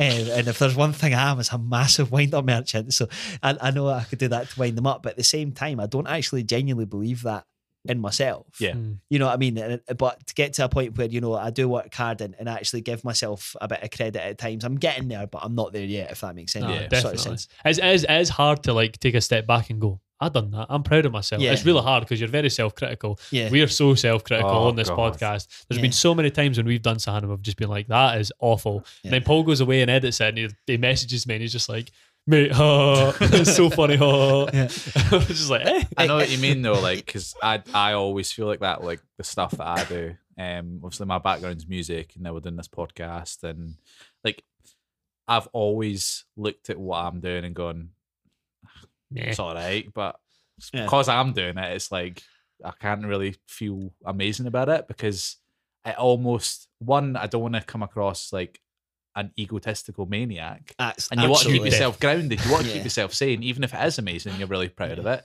You almost don't want to let yourself feel too proud of it in case you get carried away with it. But at the same time, for me, when you don't like yourself, it's then very hard to take credit. This is true. You know what I mean? I'm like, no, mate, you're actually just a knob. You know what I mean? Like, these are the things that go through my head all the time. Like, no, mate, you just look like a prick by doing this. And sometimes you need to literally speak to people and be like people that you've got a relationship with that would actually say, look, no, mate, you're just being a knob. Like, whereas at the same time, you know, like the people that I could 100% rely on to give me a straight answer is my mum. She'd be like, and when she makes that noise, you're like, game over. But you know, she's at the point now where she's always been able to just be brutally honest at times, but honest nonetheless. So now I'll get there. I'm in a good place, and I'm hoping to get to the point where I could start to see the things that I've done and the things that I've achieved. And you know, am I happy with where the blog's going and stuff? Absolutely, but it's a while before I'll be able to feel totally happy about it. Probably another difficult question. I'm so sorry. I'm so sorry. You'll be checking your watch for the time, Taxi. But so going back to when Paul asked about the blog, more specifically, and obviously he was saying, "Oh, like proud to do that type of thing," and you were like, "No, because I don't want to like jump down people's throats." In a sense, So for me, it's more so like I've had this experience in person, not online. But like I've always found it extremely difficult when. Should you actually approach someone if you think there's an issue, right? And if you do, what do you say? Or do you take a step back and go, once you've like asked like a brief question, like are you all right? I am fine. Like where is the line to be drawn in like prying? Because it, like, although someone's dealing with it, like you never know that they could be like, or suffering with it or whatever you want to call it. You can never really tell if they're actually like get through it themselves, and like they don't actually need any externals. They're at a point where they're actually reaching that point to get back, or like where is that line to be drawn where you should wait for them to come to you, or should you go to them? Because that's a difficult one that I've had to face in the past. Right. Okay.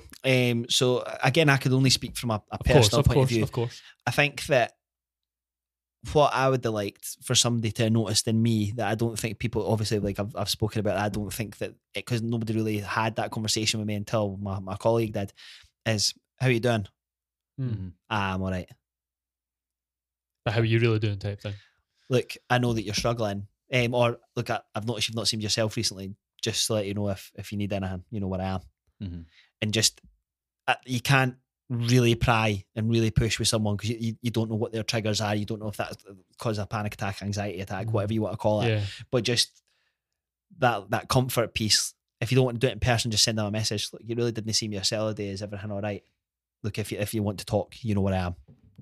Then your cards are on the table, because you've got to think is, particularly with the suicide rates and stuff, you don't. My thing is you never want to leave anybody with any self-doubt sort of thing. regrets. Why didn't I say what I needed to say? Mm-hmm. Why didn't I say that? I noticed that. And you've got to remember that, like, that conversation that you or that trigger that you've witnessed could be the catalyst for something horrible. Mm-hmm. So I would always say have the conversation, because you've got to, in your own mind, got to live with that for the rest of your life if something went south. Mm-hmm. So I'll give you a reason for why I feel this way. So because that's quite like that's quite a strong feeling. Mine isn't based on suicide, but it's just on something that's haunted me for most of my life. But my cousin was killed at the street party probably about 15, 16 years ago. Edinburgh street party years ago. And although we were very, very close, it still haunts me to this day that I can't remember if I told her I love her or not. And, you know, like I'll say it to my mum, she'll be like, oh, she knew. But I don't. Yeah. Do you know what I mean? So I think that for me, like, I'm a very, very open person. Paul, I probably told you I love you before, because I want everybody to know. Well, you're holding feet. So, I mean. You know, like, I want people to know that if I feel that way about you, I've said that. So if anything went wrong, I could sit in my heart of hearts and go, they knew. Mm-hmm. And it depends on who you are as a person. But for me, I would never want to have that, why didn't I tell them? Mm-hmm. So just make sure that as long as you're comfortable with any of the sort of repercussions in the back of that, as long as you're comfortable enough to go, right, okay, if that's happened, I did what I could, or I said what I needed to say, or I noticed what I noticed and I tried to help. Mm-hmm. You've got to be able to live with your actions. Yeah. Mm-hmm. I do just want to say though, like obviously as you said, just because that was quite like a long answer, you did say at the very start that's you're only speaking from your personal point from of view. 100% from my point of view. I don't want anyone who's listening to like take it away if like someone close to them has experienced something like that and don't feel any guilt or anything like that on that front. Yeah. Again, like that's Lee just answered purely from his own personal experience. Absolutely. And you know, that's for me at the point I'm trying to make is for me as a person, I'm very, very emotional.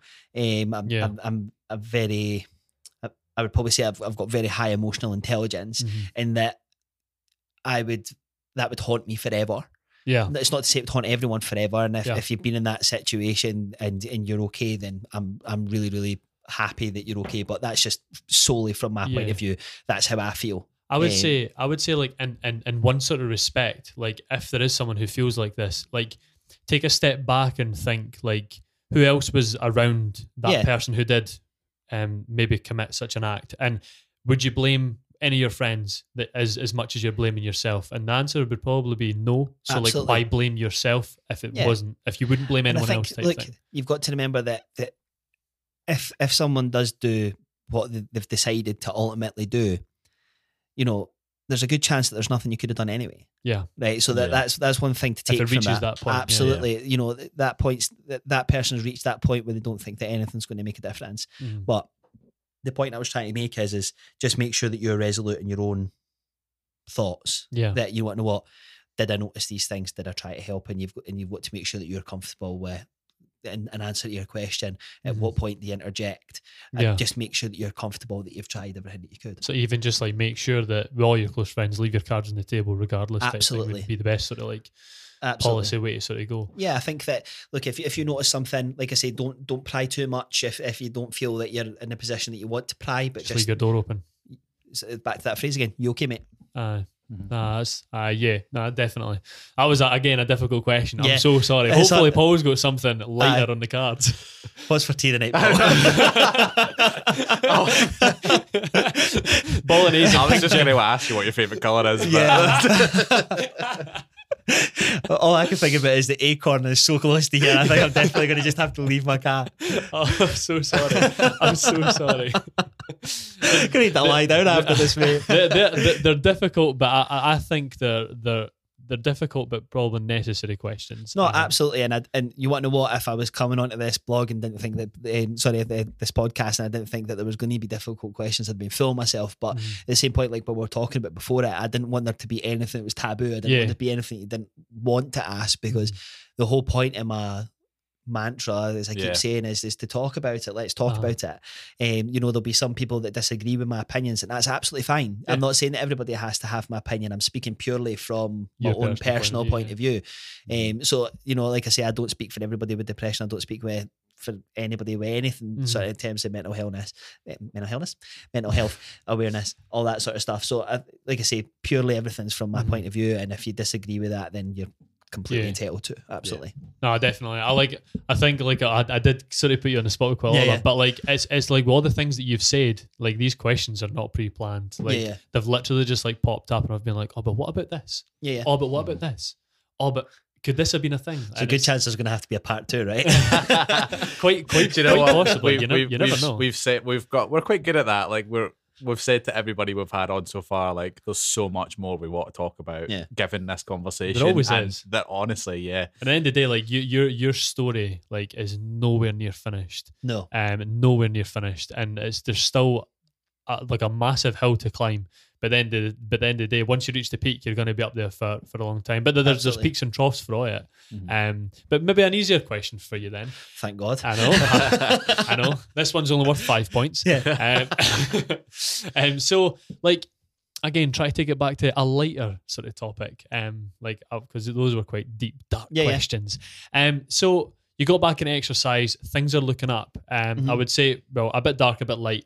Going from, what did the darkest part, the pop filter's a wee bit weird there. What did the darkest part sort of like feel like, if you were to sum it up as to like a way that you can explain? And where is it, like, how is that feeling like now type thing? Like if there's a way you can explain it in terms of like progressional point of view type thing. Yeah, so like maybe like interactions with family, like when you go in the house now, when you get home from work, like what's different, like, and how can, so basically just to help people. I could give you probably the perfect example. Yeah.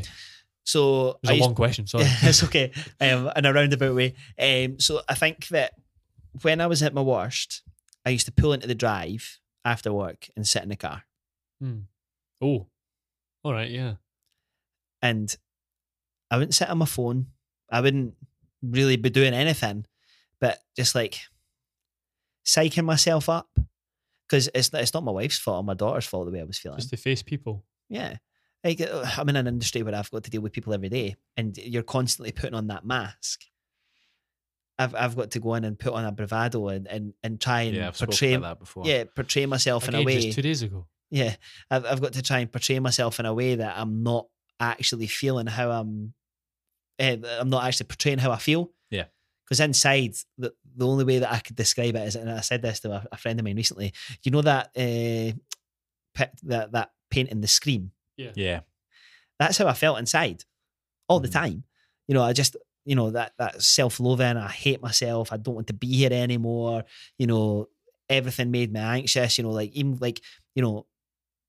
My family would probably tell you I was the life and soul of any party. I'd be up, I'd do karaoke, I'd have everybody up dancing, all that sort of stuff.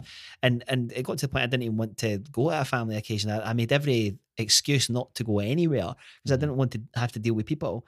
So I think that, the best way I could describe it is I would sit in the car, and I knew that I was going into, particularly when my wife is on maternity leave. I've touched on the fact that we had a difficult time with my daughter and stuff when she was younger.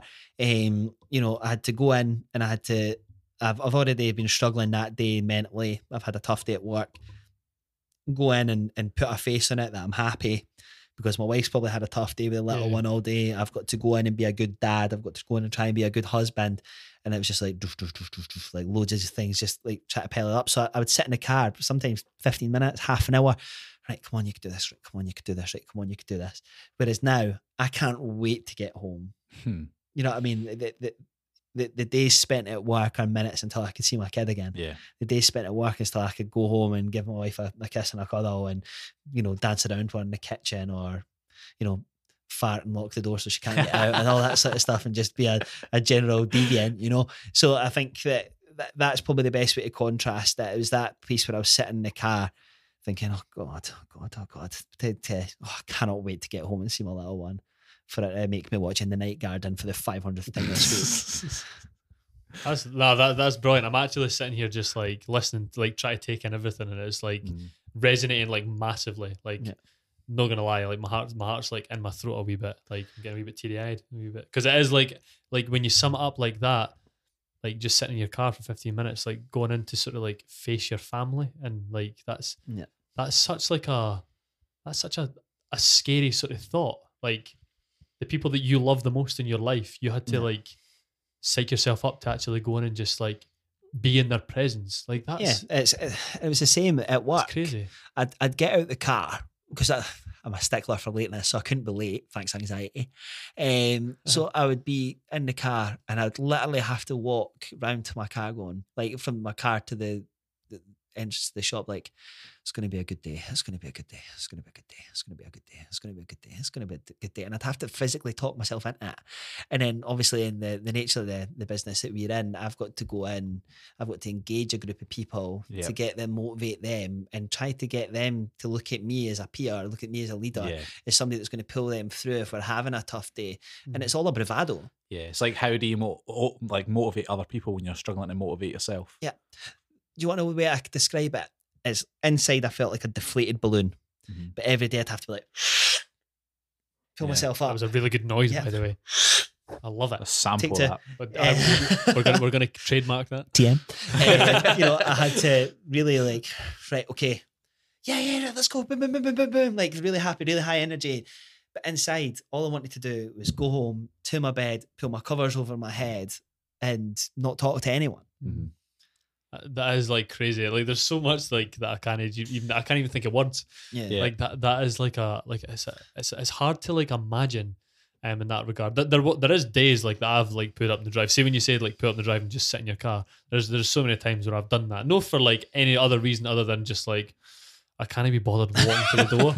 Like, and I would just sit in the car. Or you went to Asda and forgot to get a carrier back, and you've just chucked it on the back. Oh my God, didn't you? Or even like when the car's roasting and you know it's freezing outside and you have to like psych yourself to just face the cold, because I wear shorts all the time. I hate jeans. So like, but for you, like you would sit there and you would like, would you contemplate anything? Would you think about anything? Or would you just sit and just like blanked mind and just... I wouldn't say that I had a blank mind. It was more like, you could do this. You could do this. So it'd be the same thing you'd give yourself in the morning. I'd have to, because I seen a great meme. I actually think it was my mum that sent me it. It's like, I don't want to go outside. It's too peoply outside, right? And for a long time, it's how I felt, you know. But when it's hard to admit, because obviously you want to paint yourself as a model dad and a model husband, but for a long time I wasn't, right? And it's horrible to admit. Because, I mean, you worked with me when my daughter was born, I think. Yeah, I did that. So, I mean, you know how excited I was to be a dad, and it just totally, I didn't get anything from it. Mm-hmm. You know what I mean? Because my daughter hated me. She absolutely despised me. So I would go in and I would want to be this amazing husband, you know, that their kid was so excited to see daddy when he came home from work. You know, my wife had probably been up with the B1 all night because she would try and let me sleep to get up because I was going to work in the morning. Yeah. I would want to go in and be like, look, let me take over. I'll give her a bath. I'll give her tea. Just you go, sleep, chill, go to the gym, do what you want to do. And none of that could happen. Mm-hmm. And have you any, like, and this is a point that, like, I found really difficult. Is it any idea how low that makes you feel for the two people that are meant to rely on you the most to be this amazing person, this massive support, this amazing dad, this nurturing, amazing, happy human being? I couldn't do it. Mm-hmm. I couldn't do it. I wanted to, and I put on an act that I could do it. Almost coming back to like what you were saying about putting on a character at work. Sort of thing. You know what? It was like pulling a mask over your face like a Scooby-Doo villain. Mm-hmm. Every day had to be this person I didn't want to be. Mm-hmm. I'd easily get a job in River City. easily get a job in River City. Some of the acting, that's brutal. I could definitely do that, no problem. But you want to know what is saying these things? You know, I could cry now, and I feel I can feel it. I'm sitting here like I don't even know what to say.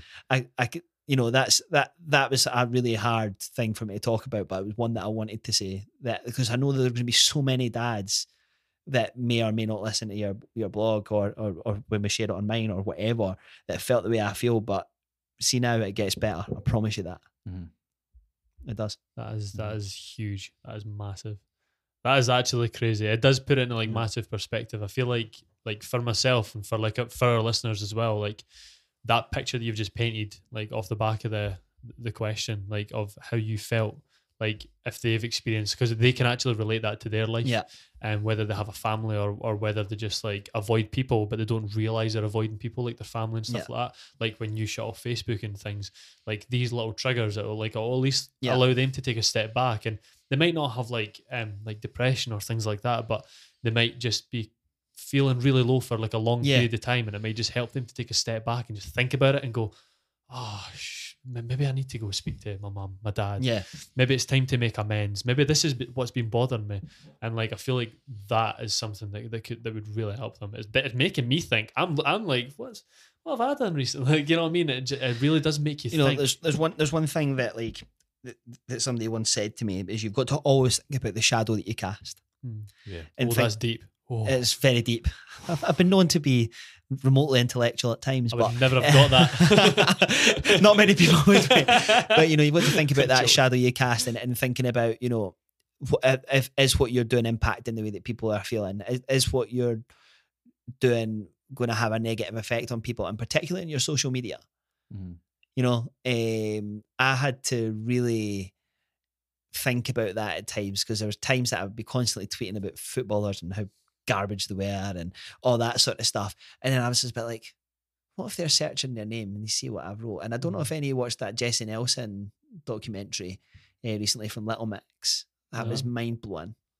What happened on that? So she basically came out and spoke about how trolls really affected her after she became famous with Little Mix, and people calling her ugly and the fat one and all that sort of stuff. And even they wouldn't be tweeting her directly, but if you search their name, you can go on Twitter and just put a tag in, and you're like, oh my god. And that's the thing with social media. Something you say can spread like wildfire, and you don't really, again, it's that shadow you cast. You don't really realize the impact of what you're saying, because you're typing it to yourself or what you think are your mates. I could go anywhere. Yeah. You don't really realize the impact. I actually recently, because there was last year I got like really into like politics and stuff like that. So like there was quite a lot of like political tweets, but like when you say it when you set out like a statement that's very objective, no one ever reads it the same way you write it. No. So it would always bring about so many mixed reactions. So like, again, this podcast was a massive help for me, because then I just deleted every single tweet that was on my account. Everything, every retweet, every like, everything. I put it in like a web generator, deleted it, started afresh. Same account, started afresh. And now all I talk about, unfollowed everyone that like is negative and all that stuff. And anyone that retweeted things that like I didn't want to see. Yeah. And I just like, it's like me, I blocked Tommy Robinson years ago, because he was a trigger. Because every time I seen him spout his xenophobic bile, it annoyed me. I was like, block.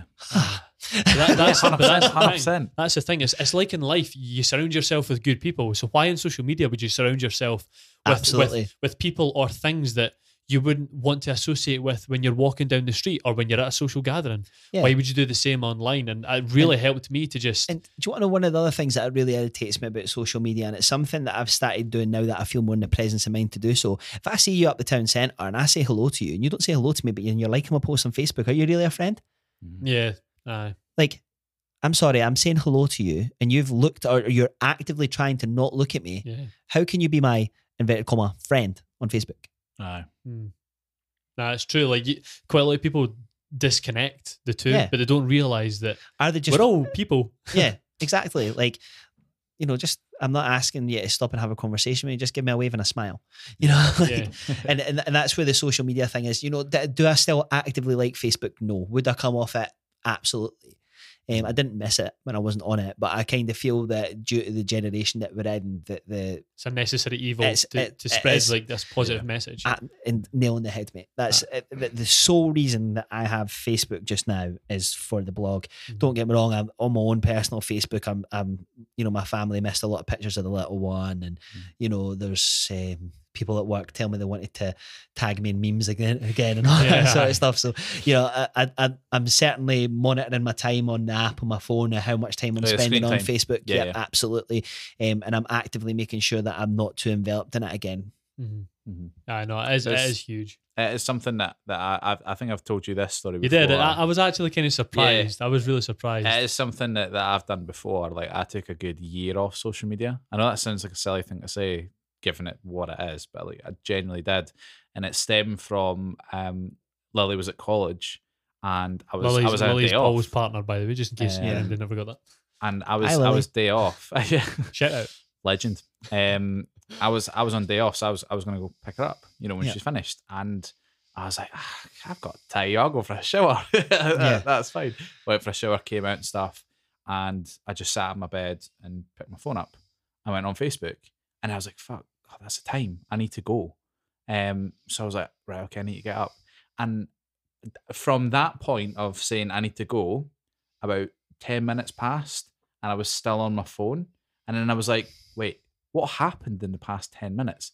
I've just lost 10 minutes of my time and I have no idea what I'd done in that 10 minutes. And it's just made me late to go pick Lily up. Do you know what I mean? So I was like, that's a problem. If I can't account for picking my phone back up and clicking on the app and scrolling, like, why? That's something it's scary. It's a problem. Yeah. And again, do you want to know what? Like, me and my mum were talking about this because we came off Facebook at similar times.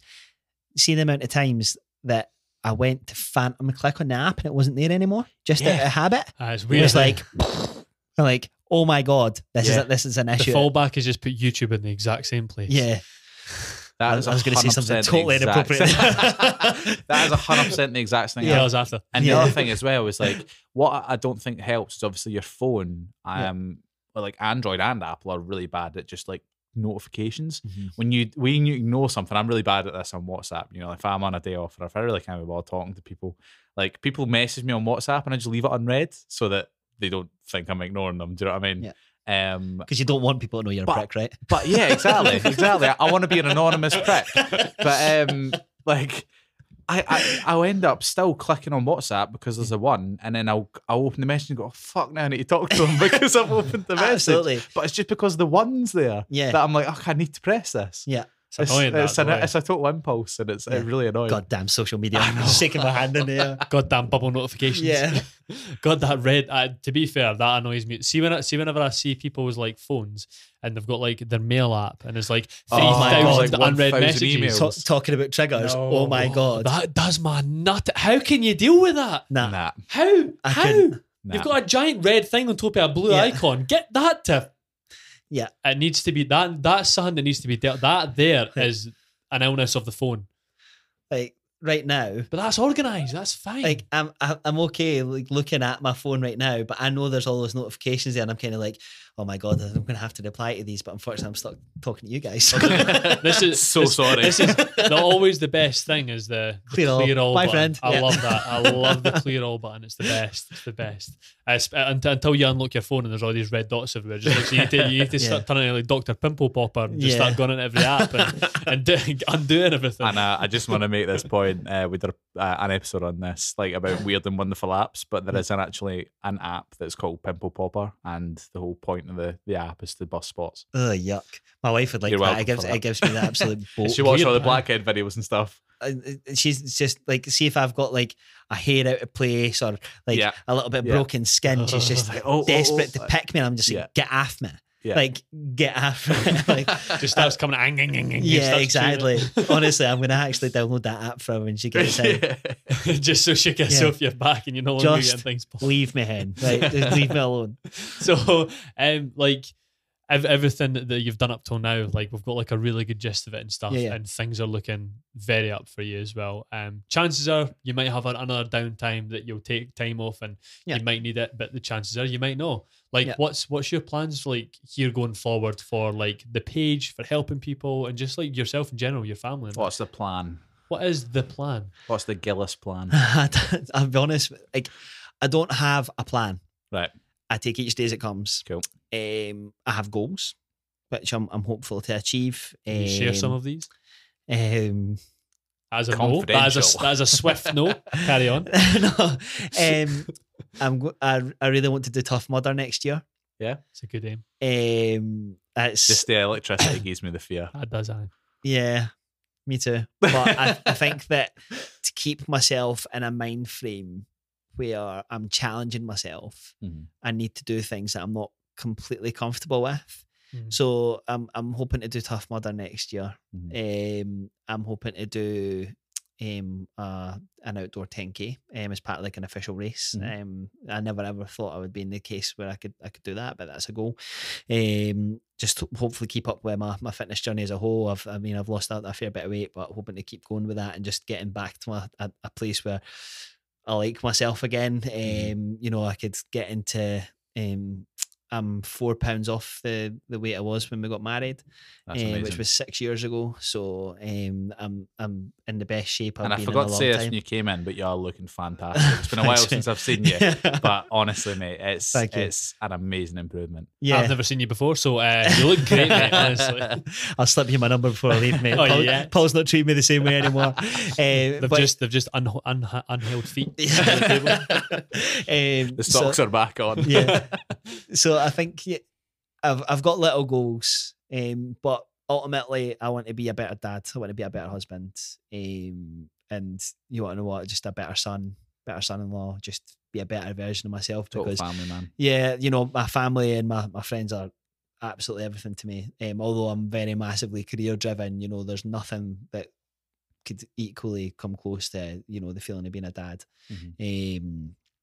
So just try and take every day, try and be a better person every day, try and be aware of that shadow you cast. And you want to know what, and help some people along the way. I've got another blog that I'm going to release hopefully in the next month or so when I'm finished writing it up, sort of on a bit about the aftermath, the first blog release, and the page, and and hopefully try and round off 2019, and yeah, so that's my sort of future. That's really quite cool. Taking yourself out of your comfort zone is massive. Someone I can't remember who said it to me. I just think it was my girlfriend. She's actually really wise. But she says like, as I said, I was quite uncomfortable doing something. She was like, you never develop unless you're outside your comfort zone. And I was just like, but she said it in such a way. It was like, but you never develop unless you're outside your comfort zone. And just like walked out the room to make tea, and I was like, Drop the mic and left. I know, but that's the thing, and that's still stuck with me like to this day. And like when me and Paul started making videos and things, like I was so uncomfortable doing that. Yeah, so uncomfortable. But now that we've done it, it's like, oh right, how can I be better? Oh, how can I do this? And it's just like everything in life. Like if you want to get somewhere, like you do just need to set yourself little goals and just like keep trudging along, and you'll get there. I think for me is if you want to better yourself, you find yourself a role model, somebody that you look up to, and you're like, right, okay, what can I do to be more like this person? If this is who I idolize, if this is who I want to be, you've got to try and set yourself the little goals and find the things that you like about this person and what you idolize about them, and then do it.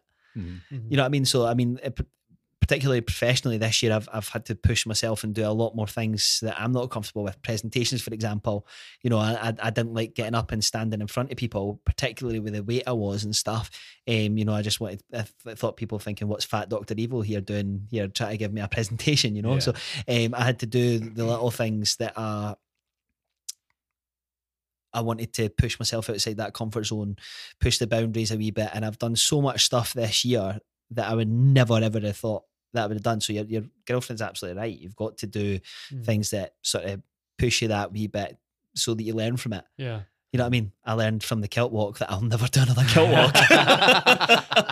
So do you think then, of course it was a massive negative, like going through what you've went through, but do you think that it's been like every cloud has a silver lining if you manage to get through it, like it's been beneficial for you in some way? Like I know it's a weird way to sort of word it, but how would you sort of sum up like where you are now to where you were before? I think that that's a difficult question. I know it's quite a tough one. Again, thanks, mate. I didn't mean it this time. I think see, the next part of this is going to need to be like a one-on-one Stephen and Lee. Frost versus Nixon. No, I think the Cold War part 2. That's a difficult question, mate, because in ways I absolutely hate what I've went through. Yeah, understandable. Yeah, I absolutely hate it, and it devastates me what I put my family through, and I feel guilty for that every day. Mm-hmm. There's not a single day that goes by that I'm still like, I say it to my wife all the time, like, why are we still together? Because it takes an unbelievable amount of strength to support somebody for how much of a dick I was. Mm-hmm. How much, you know, like, because, you know, my wife said it to me herself. She's like, I didn't just have Ailey to look after, I had me to look after, you to look after, the house to look after. It was so much of an unfair burden for her, and I'll never forgive myself for that, ever. But at the same time, has it made me a better person? You know, I feel like I've learned a lot from it. Mm-hmm. You know, it was a bit of a journey for me in terms of, right, okay, what is it that I'm not liking about myself? And, you know, in terms of my own personal development as a person, Mm-hmm. there's probably been learnings from it. So I don't know if I've got a complete resolute answer for you, but fine. I think that there's glimmers of things that I've taken from it. But if I could take it all away, I would do it in a heartbeat. Of course. Yeah. But at least, like, and in a sense, like, you're doing all these things, and it's sort of, in a way, it's something that's made you decide, I am going to push myself. I am going to get here. I'm going to do this. I want to spend more time with my daughter, quality time, be there, be the dad I want to be, that I've always wanted to be, type thing. And I'm not saying that you wouldn't have been before by any means. Like, if things were a wee bit easier in the start, then you probably would have been. You never know what might have been, but like, you're in that sort of a place where you're even in a position where you can actually help other people. Like that, and that's huge. Like, and you know yourself how hard it is to go through something like that. So I think that I take every day as it comes. But, you know, for me, when I was in that place where I really didn't want to be here anymore, and then I look at where I am now, and I get up every morning and my daughter's jumping at her cot shouting daddy, and all these sort of amazing happy feelings. You know, I was saying to you, Paul, about like even just going back to the football after 2 years and not wanting to go, and it's finding joy in things again. And that's amazing. Massive. And if until you're in that place, small things that you might have things like going to the football, you could have gone to football. I couldn't go to the football. I had no motivation to go and see people at all. I didn't want to see anyone, but just having that thing where I'm finding joy in even the little things again is amazing. It's great. It really is. That is massive. I think my question was a wee bit difficult there, so I apologize for that. But and the other thing as well is, I think that's probably a good place to end it, is definitely just on that sort of quote. Les, mate, thank you so much for your time and just being a legend. Definitely. The only way I could sort of sum it up, to be fair. Just to give a wee shout out to a couple of people, if you don't mind. So I've had a lot of encouragement for a lot of people. My wife Rachel, has been absolutely unbelievable. My mum and dad, my in-laws, a few really close friends around me. Andrew Inch, who does the Mad Lads page with me.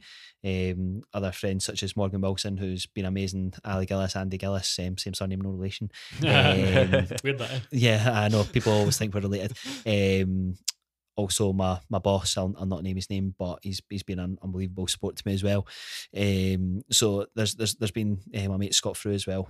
So I've had a lot of support. So that for me is massive. And for anybody that's not aware of the Mad Lads page, I think you guys are going to link it in. Yeah, 100%. We'll have that. Tell everyone about it. Where can they find the help? Where can they get to you? So if you search for Mad Lads on Facebook, you'll see it. We're our nice little logo on there. We've got our new caricature, which was put on yesterday, which is absolutely amazing. I'm absolutely delighted with that, and especially because it made me look thinner than Andrew. So that's on there. We're on a submission part, which is called the Mad Bible, where people could share their experiences with anxiety, depression, just mental health in general. You could do that anonymously, or you could do it, and we'll credit you for it if you want to do so. And it just allows you to put yourself out there to an audience if you want to do so with your name attached to it, and really just share your experiences with how you feel, or even if you're not comfortable, just sharing your experience, reading other people's experience, and hopefully you could take something from that. Because as much as there's some really harrowing things and some things which I'll be honest with you are difficult to read, at the same time, you know, as somebody that suffers with depression, or lives with depression, however you want to put it, when I see that normally there's a positive ending to that, it reminds me, you want to know what, I might be having a bad day or a bad week or a bad month or whatever, but if they could get through it, then so can I.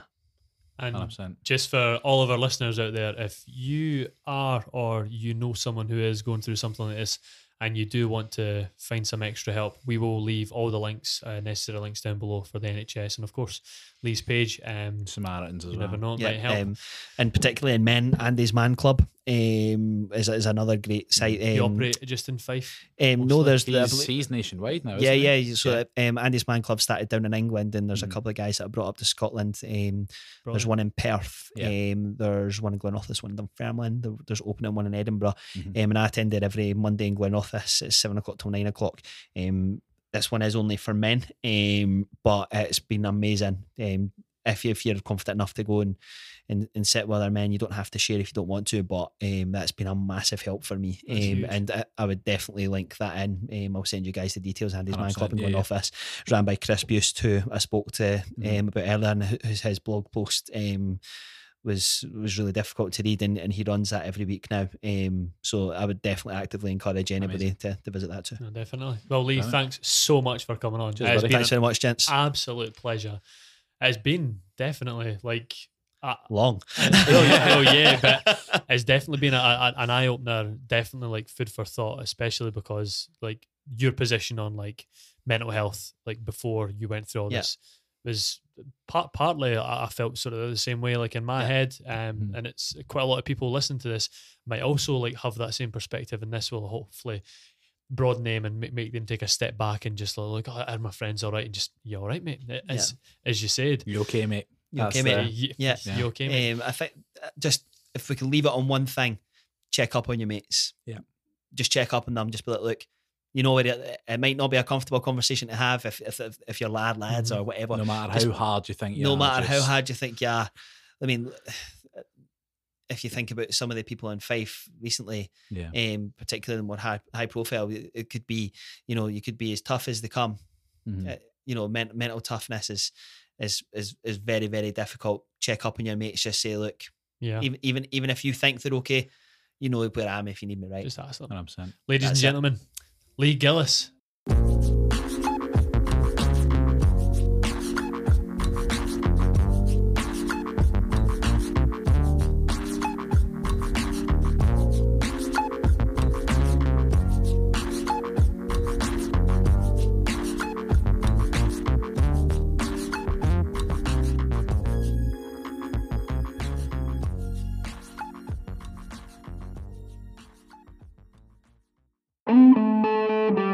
From the After 12 Podcast Network.